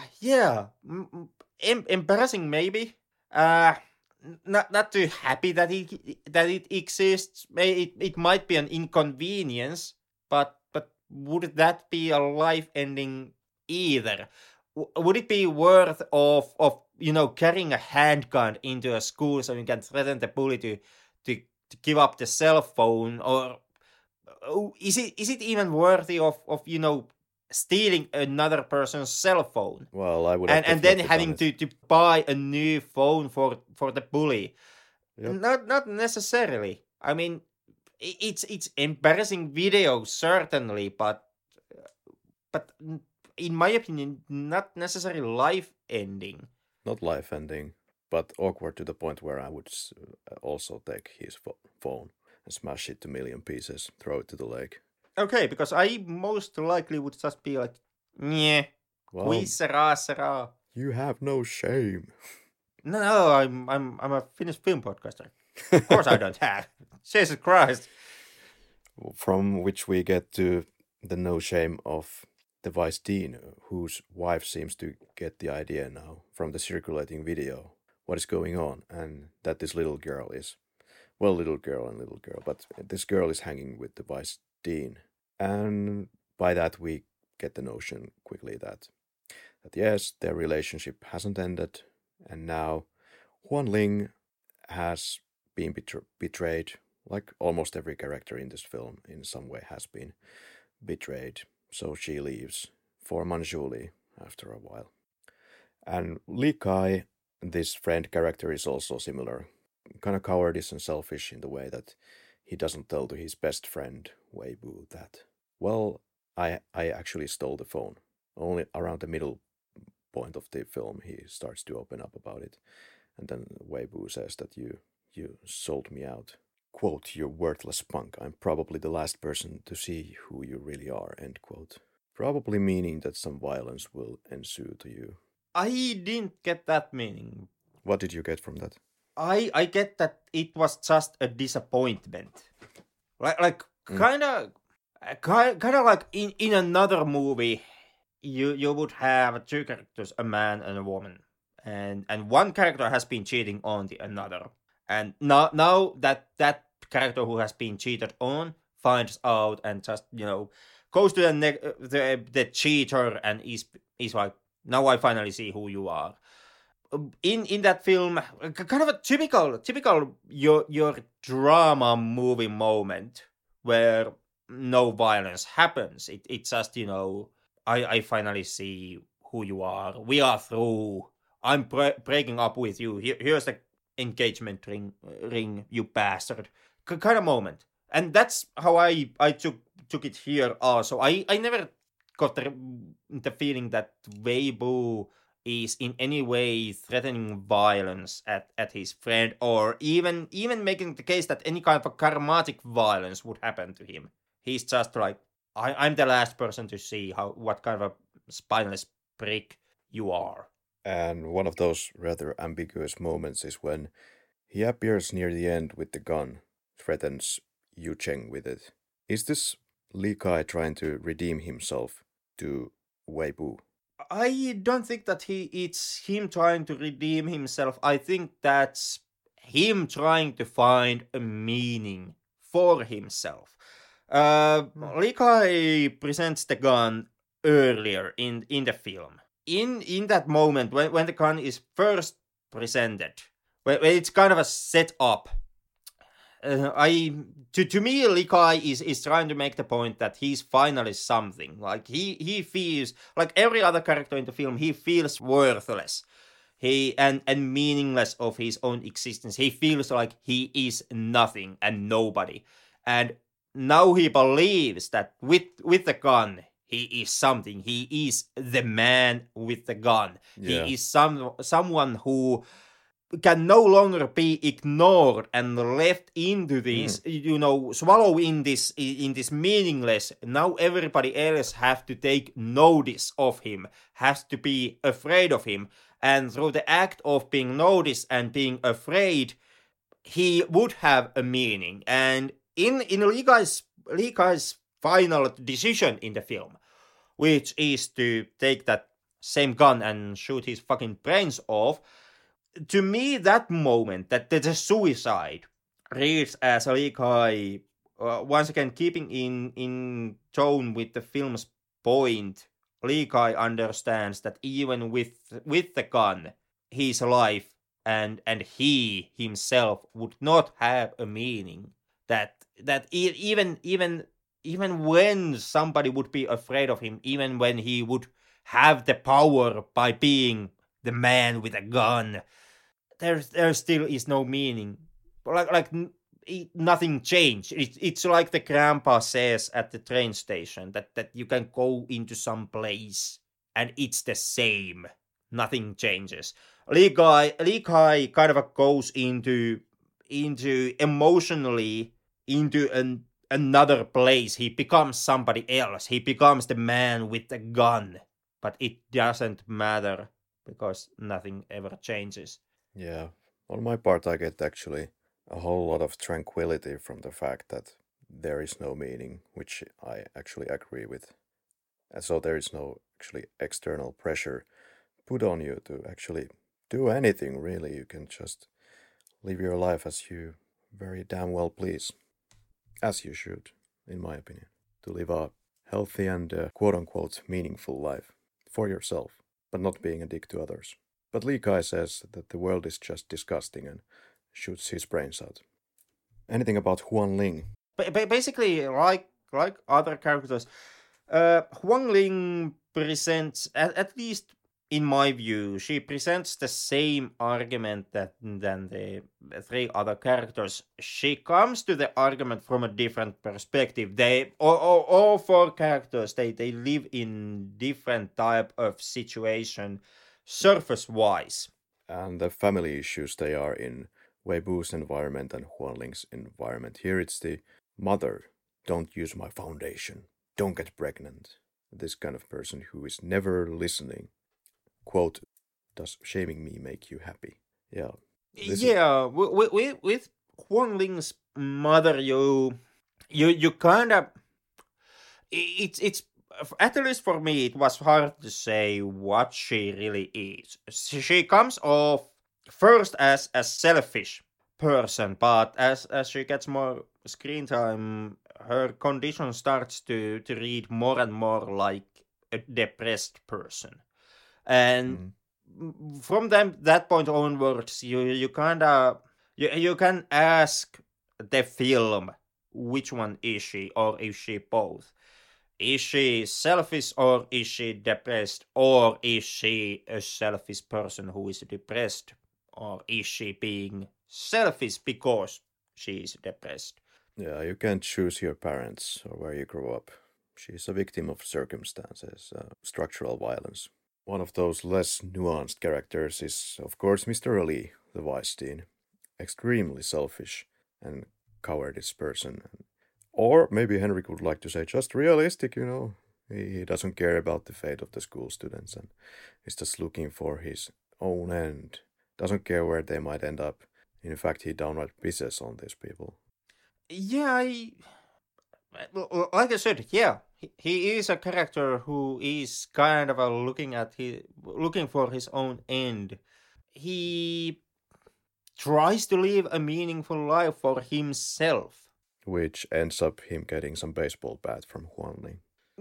At the end, yeah, he is somewhat of a spineless character, must be said.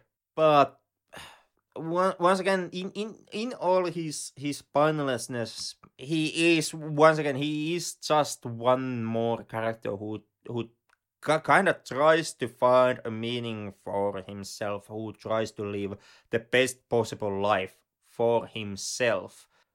And something that I wanted to ask from Sun is, there's a point where Wei Bu throws a match into the ceiling so that it sticks there and leaves a burn mark like the rest of the matches before it. So is there any meaning to it, or completely meaningless? I would say meaningless.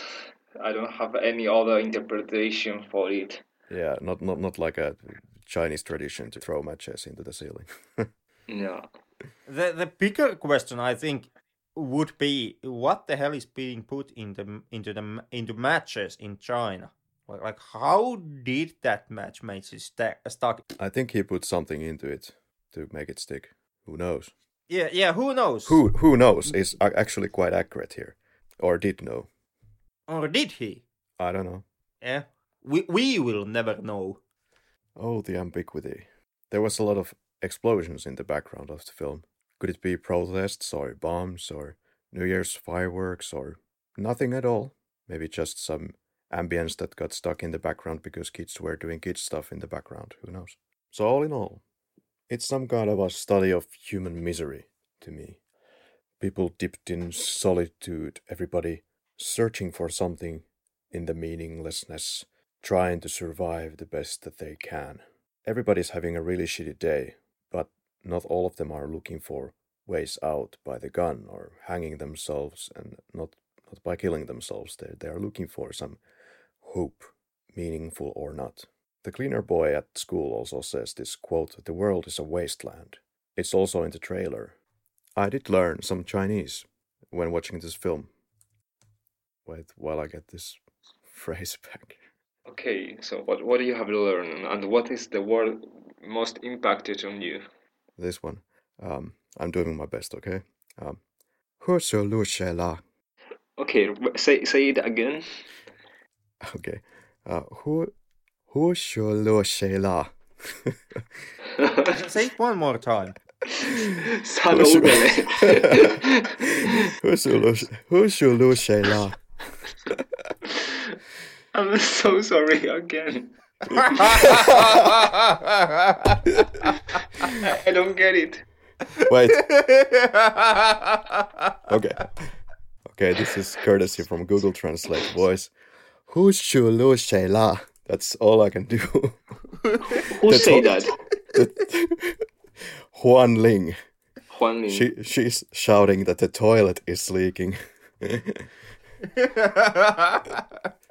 The toilet is leaking in the apartment, and she's shouting to her mother that something should be done about this. Yeah, okay, I remember that scenario, but Yeah, maybe it's pronunciation issues. yeah, I'm sure it is. I will send it to you via WhatsApp, and you can read it correctly. Just a second, or maybe it's shushe. Just read this. But what? Oh, okay, I got it. It means that there are waters on the toilet. Yeah, how do you say that in Chinese? 厕所漏水了. And there we got it. Yeah. So why just pay attention in this sentence? Is any special there? Very important key sentence. Yeah, is any... It sums up the entire film. I It tried is to relevant have for the film. yeah. I tried to have my shuttlecock moment. Look how much Chinese I speak. Okay. Oh, well, I see. crash and burn. So, but is the film making a statement about the general futility of life, or is it more about the statement about the toxic people and toxic circumstances, or just the futility in general? I To think me, in general, this is more like only focus on toxicity, people and relationships. It's not happens in the daily life, not too much. Yeah, so something that is universal, not related to Yeah, it's yeah, Chinese state or this place. exactly. Yeah, Yeah, from view of the drama and story, it's only talking about the lower class society class people who is affront their life every day and the worst scenarios they got it. yeah, Hmm. Maybe I think most of the European peoples confuse these films as an perception of Chinese societal daily life, but it's completely misdirected. okay.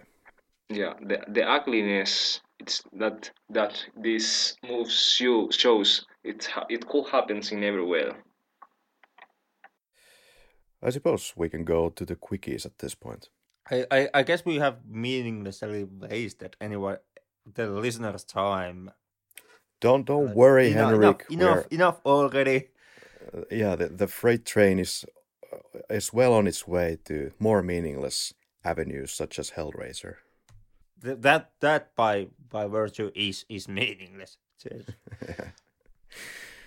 And special mention for an actor from this film goes to Chang Yu, who plays the cocky gang leader, Bully's big brother.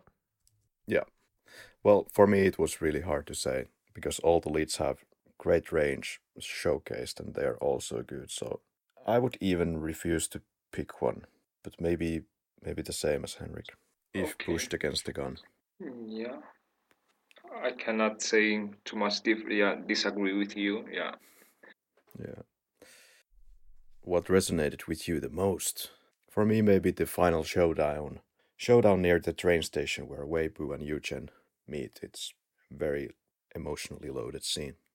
In my case, the moment when the protagonist persuade the grandfathers to go again to Manzoli, even it's not the end destination. Mm-hmm. Henrik? For me, it was the director stating that everyone can waste their time on any meaningless shit, and if it even makes you look like a pro. And do we have one adjective how to describe this film?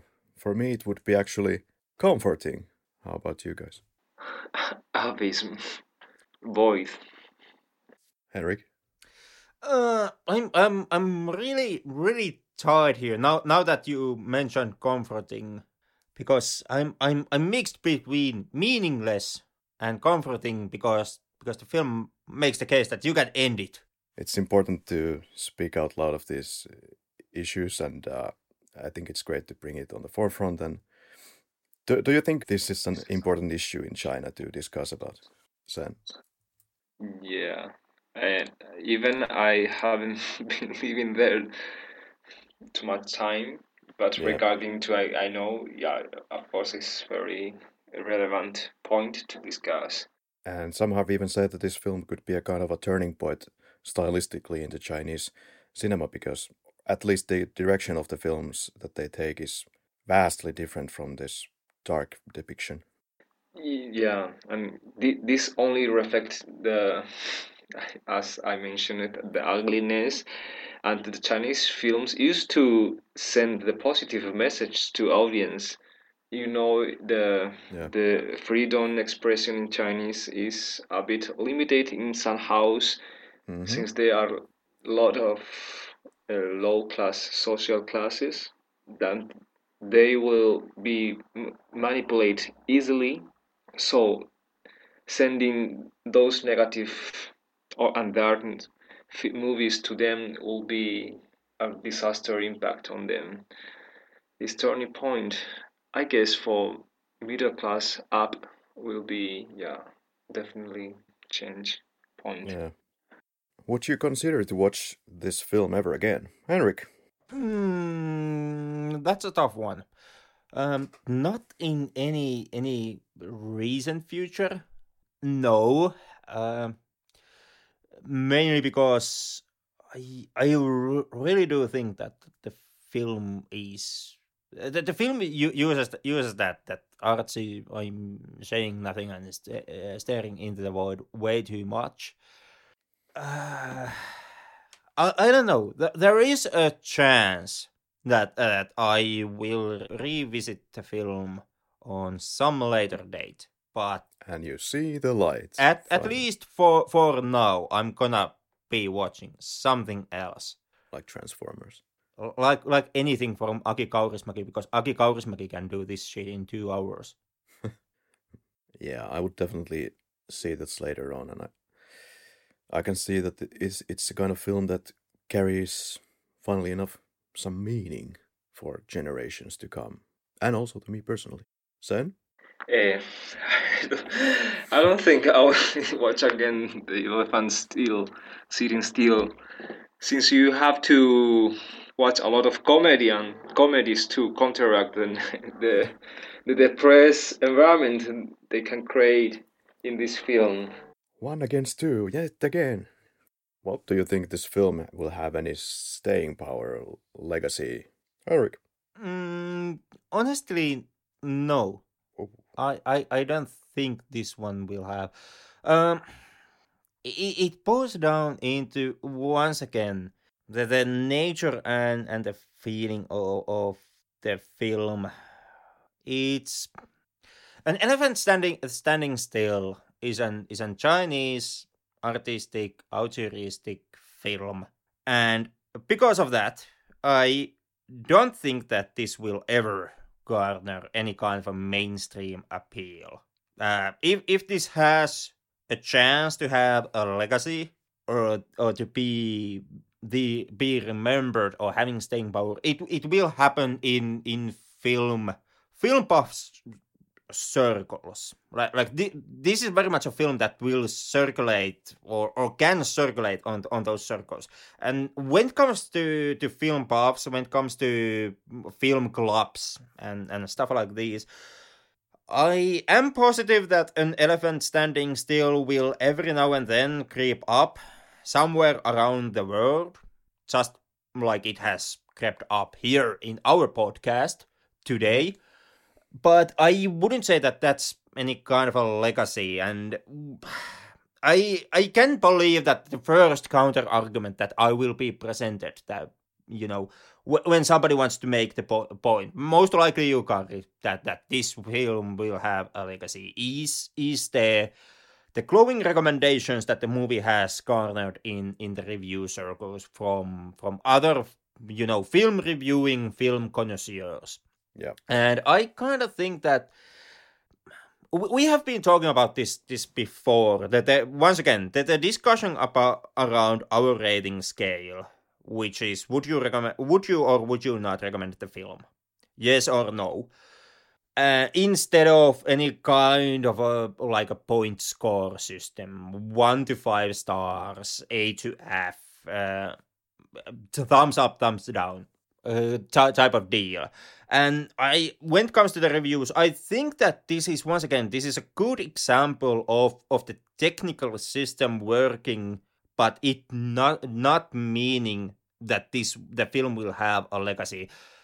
To me, the glowing reviews, the A minuses and 7 out of 10s are something that's an easy, good recommending review given by the reviewer. I give this 7 out of 10, which is a good score. But I don't believe that will, in the end, in a long run, translate into that reviewer ever recommending this film personally to anyone. Like when the reviewer gets his friends together to join him in his home for a movie night, he will not pick this one up and put this on like, let's watch an elephant standing still. No, he will pick something else. So despite the good reviews that the film has garnered, I don't think that this will gain that kind of circulation. That kind of like, I'm showing this film to you. I'm telling you to watch this film. that an elephant standing still would have a legacy? Well, I believe it already has. This film has some kind of a cult following going on here, and seems to be growing by the day. Of course, it's hard to calculate online how big of a following it is, but there is certainly an enthusiastic crowd who has seen this film, and for some of them, it has meant a whole lot and has been a big personal connection. But that kind of brings me to the would you recommend the film, and that is a flying recommendation where every lead character has a deep character and they develop all the way right to the last minutes, kind of justifying the entire length and the mood the director is trying to find here, and has lots to say about how we in the modern society approach other people and what our state of mind as a consequence might be. And I believe I will be watching this many times, and it will be definitely the kind of film that I will be recommending to film fanatics in my circles and people who have the patience to go through 4 hours of film. This might be even one of the best films released in the 2010s, insofar as you can actually quantify that in any way. As I haven't seen every film made in the 2010s, but a very high recommendation. Yeah, I would say the same. The four-line story counting mode is quite awesome to see how the four stories develops at the same times and they come across with each other. Yeah, I would definitely recommend as well. Even the story is a bit sad and pity in many aspects. Okay, I got the vibe before from our discussions that you weren't so probably forthcoming to recommend this film, but maybe something happened during this process of doing the podcast. The deep analysis of the contents and the behaves of the characters. It's just not about the story. It's about each silence have this meaning, but the life is meaningless at the end. Mind blown. Yeah, Henrik. From my end, it's a glowing, like high flying. Yeah, I don't know. Perhaps to sad and pathetic film podcasters once again, as much as Kari hates these fringe recommendations, but this is at best most definitely a fringe recommendation. It's an hour and a half of narrative stretched for 4 hours, most of which is silence and staring into the void, as you do in these type of artistic experiments. To me, the main linchpin, where the whole thing actually hangs upon, is the director's. What I take is the director's statement. The film is depiction of as Kari has put it, systematic violence or institutionalized violence, the violence of the systems. It's about poverty, it's about aimlessness, it's about hopelessness. When it comes to translating those themes, I think that I would be more recommending Stray Dogs, which does the same thing in 2 hours. But what like for me the question hangs upon what I took is the director's statement that the statement of meaningless, including the film itself, like that the film is meaningless. To me, it's once again, it's way boost a line that everyone can waste their time in any meaningless shit. It even makes you look like a freaking pro. And to me, it very much reads like the director telling about himself, as already discussed. And if I would be recommending this film, it would be because of that level of honesty. Outside of that honesty, as Kari has put it, this is a film that tries to make you feel miserable and and kind of a it tries to make you feel tired and kind of a stretched out, like the film itself is. It's a very tired film. It's a very stretched out film, and certainly, yeah, that effect does work. You feel tired when you are watching. At least I felt stretched out. I felt like going through some utterly meaningless stuff. It still doesn't change the fact that, well, it's 4 hours of you feeling bad and feeling tired. So I guess it worked. Yay. It worked, but once again, would you recommend it? Would you recommend, like, hey, here, feel bad about your time and about yourself for 4 hours. Feel like shit for 4 hours. I can kick you in the nuts and be done in 30 minutes. Suffering cinema is hardly a new concept in this podcast, so yeah. No, but it's it's too long for you. once again, would you recommend the experience? That becomes the question. And I'm kind of really hesitant on recommending experience feeling like shit or feeling tired, feeling depressed for 4 hours. I wouldn't recommend really feeling depressed outside of maybe 2. So that the main question once again is, would I recommend it because of the director's honesty? And it's really hard to actually say. In many ways, it would be tempting to say that yeah, go and check out the film where the director says that the movie itself is meaningless and everything he has done is meaningless. Everything is meaningless. That there's a level of honesty that perhaps, yes, is nice to witness from a director and from a film. But with that, once again, it would be recommending feeling depressed for 4 hours. And I don't know if that's worth the entry ticket. So it's really like, if you're a film buff, yeah, maybe lukewarm. I don't know. Fuck, maybe no recommendation. Wow. That's just like your opinion, man, and I can't do anything about it. Won't respect it either. You really know you're watching The Elephant Sitting Still when, Henrik. When This has an erotic tone. You really know you're watching The Elephant Sitting Still when you find comfort in the meaningless. Sen? Oh, yeah. To me, you know really when you are watching this, when it absorbs you in the misery life of both protagonists they have. No. that was a good one. That was a good one. So, Henrik, would you recommend Man in the Well? Kinda yeah. It's most definitely the Man in the Well. Overall, Hubo's short films, they are definitely easier to recommend than an elephant.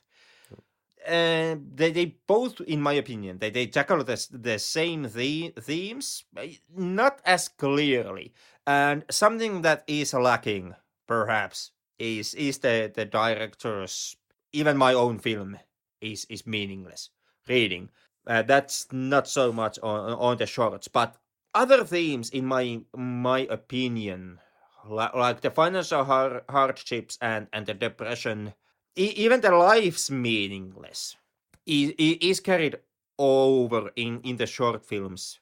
And from those, yeah, Man in the Well, I think is perhaps the strongest recommendation, because it's also artistically the most experimental. It's even more experimental than An Elephant Standing Still. So if I from the trio of films, The Man in the Well would be my highest recommendation for Hubo. I would say that is pretty solid recommendation.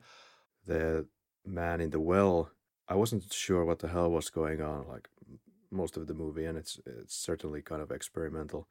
There isn't exactly a beginning and an end in a traditional sense. It's but you can see the same themes there. I didn't really have anything bad to say about either of these films, but I will still recommend all of the Hubo movies.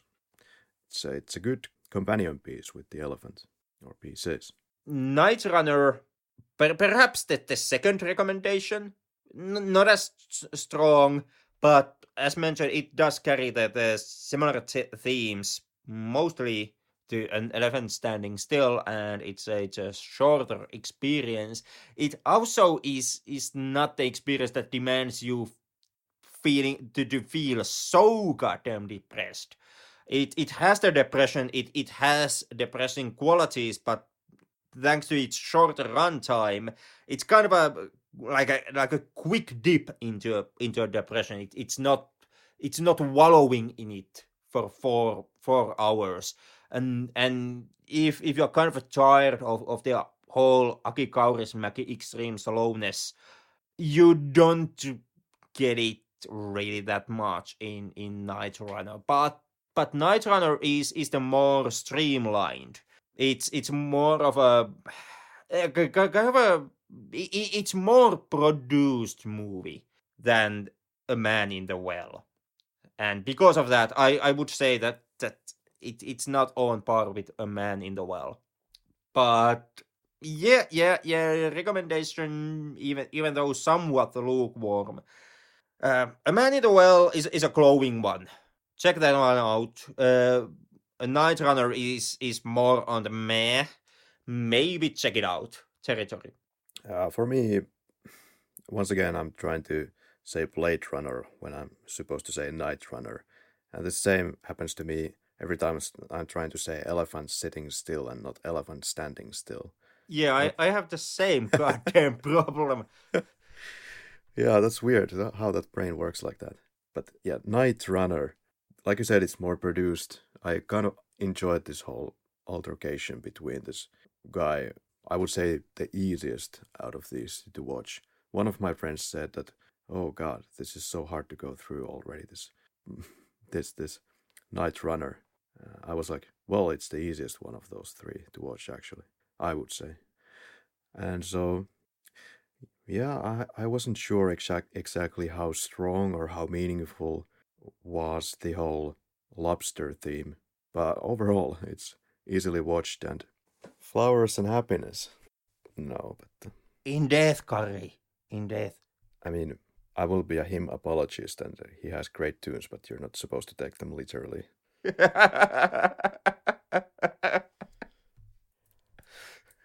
Well, how about some uplifting Finnish metal, like Sentence said, "Killing me, killing you, killing all we have," and killing this podcast for this fortnight period.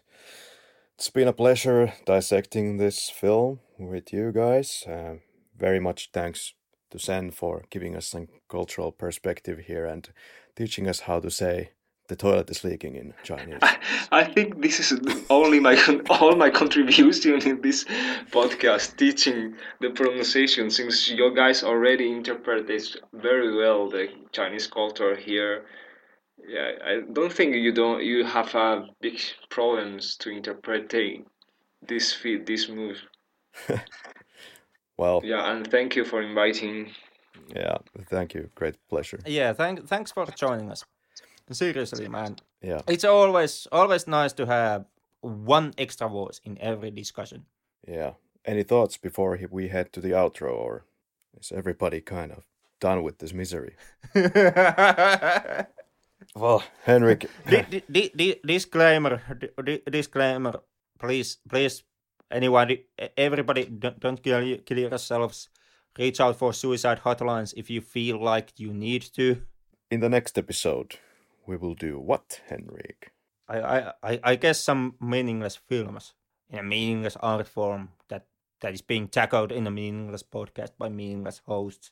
Well, quite right. Yep. Would that be Hellraiser? 4, 5, 6, 7, 8, 9, yeah. 10. I'm sorry. I thought you said Hellraiser. Must be something. Must be a loose wire on the lines. Yeah, kind of. We're making the connection again, theme-wise. Straight to hell from here. Look how elegant. I guess we have to do it at some point. Well, maybe we have to, but can't we postpone it? Just a little bit where? longer. I really don't want to do Hellraiser sequel. There's no They meaning suck ass. in. So okay, seriously, you want something else? I guess we can do Hellraiser. Yay! It's a lot of stuff. Most of it not good. Look for us again in a fortnight. We would like to invite you to continue this conversation with us online, if it's in good taste, please. On our social media pages. I like the discussion here. What? We It was in good taste. Well, at least On my end. Yeah, maybe on your end, but yeah, it was a discussion. I have been watching artistic Chinese films, so Yeah, it's been fun commenting on other pressing moves with you.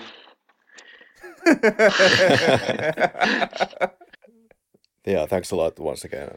Yeah, thank you. It was nice to meet you, Henry. By the way. Yep, nice to meet you too. I'm sorry that you have to be Kari's friend.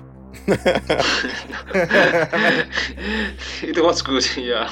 Yeah, something happier next time.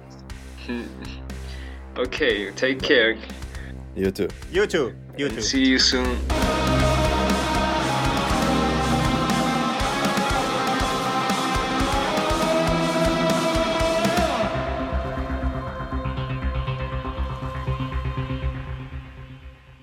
It's hard to speak when you're hearing yourself. I guess that's the typical listener experience. You just hear disembodied voices in your head, and they are constant distraction. Okay, so you are hearing like many voices or something? Yeah. Yeah, Kari is hearing voices. Well, what to really say about Night Runner?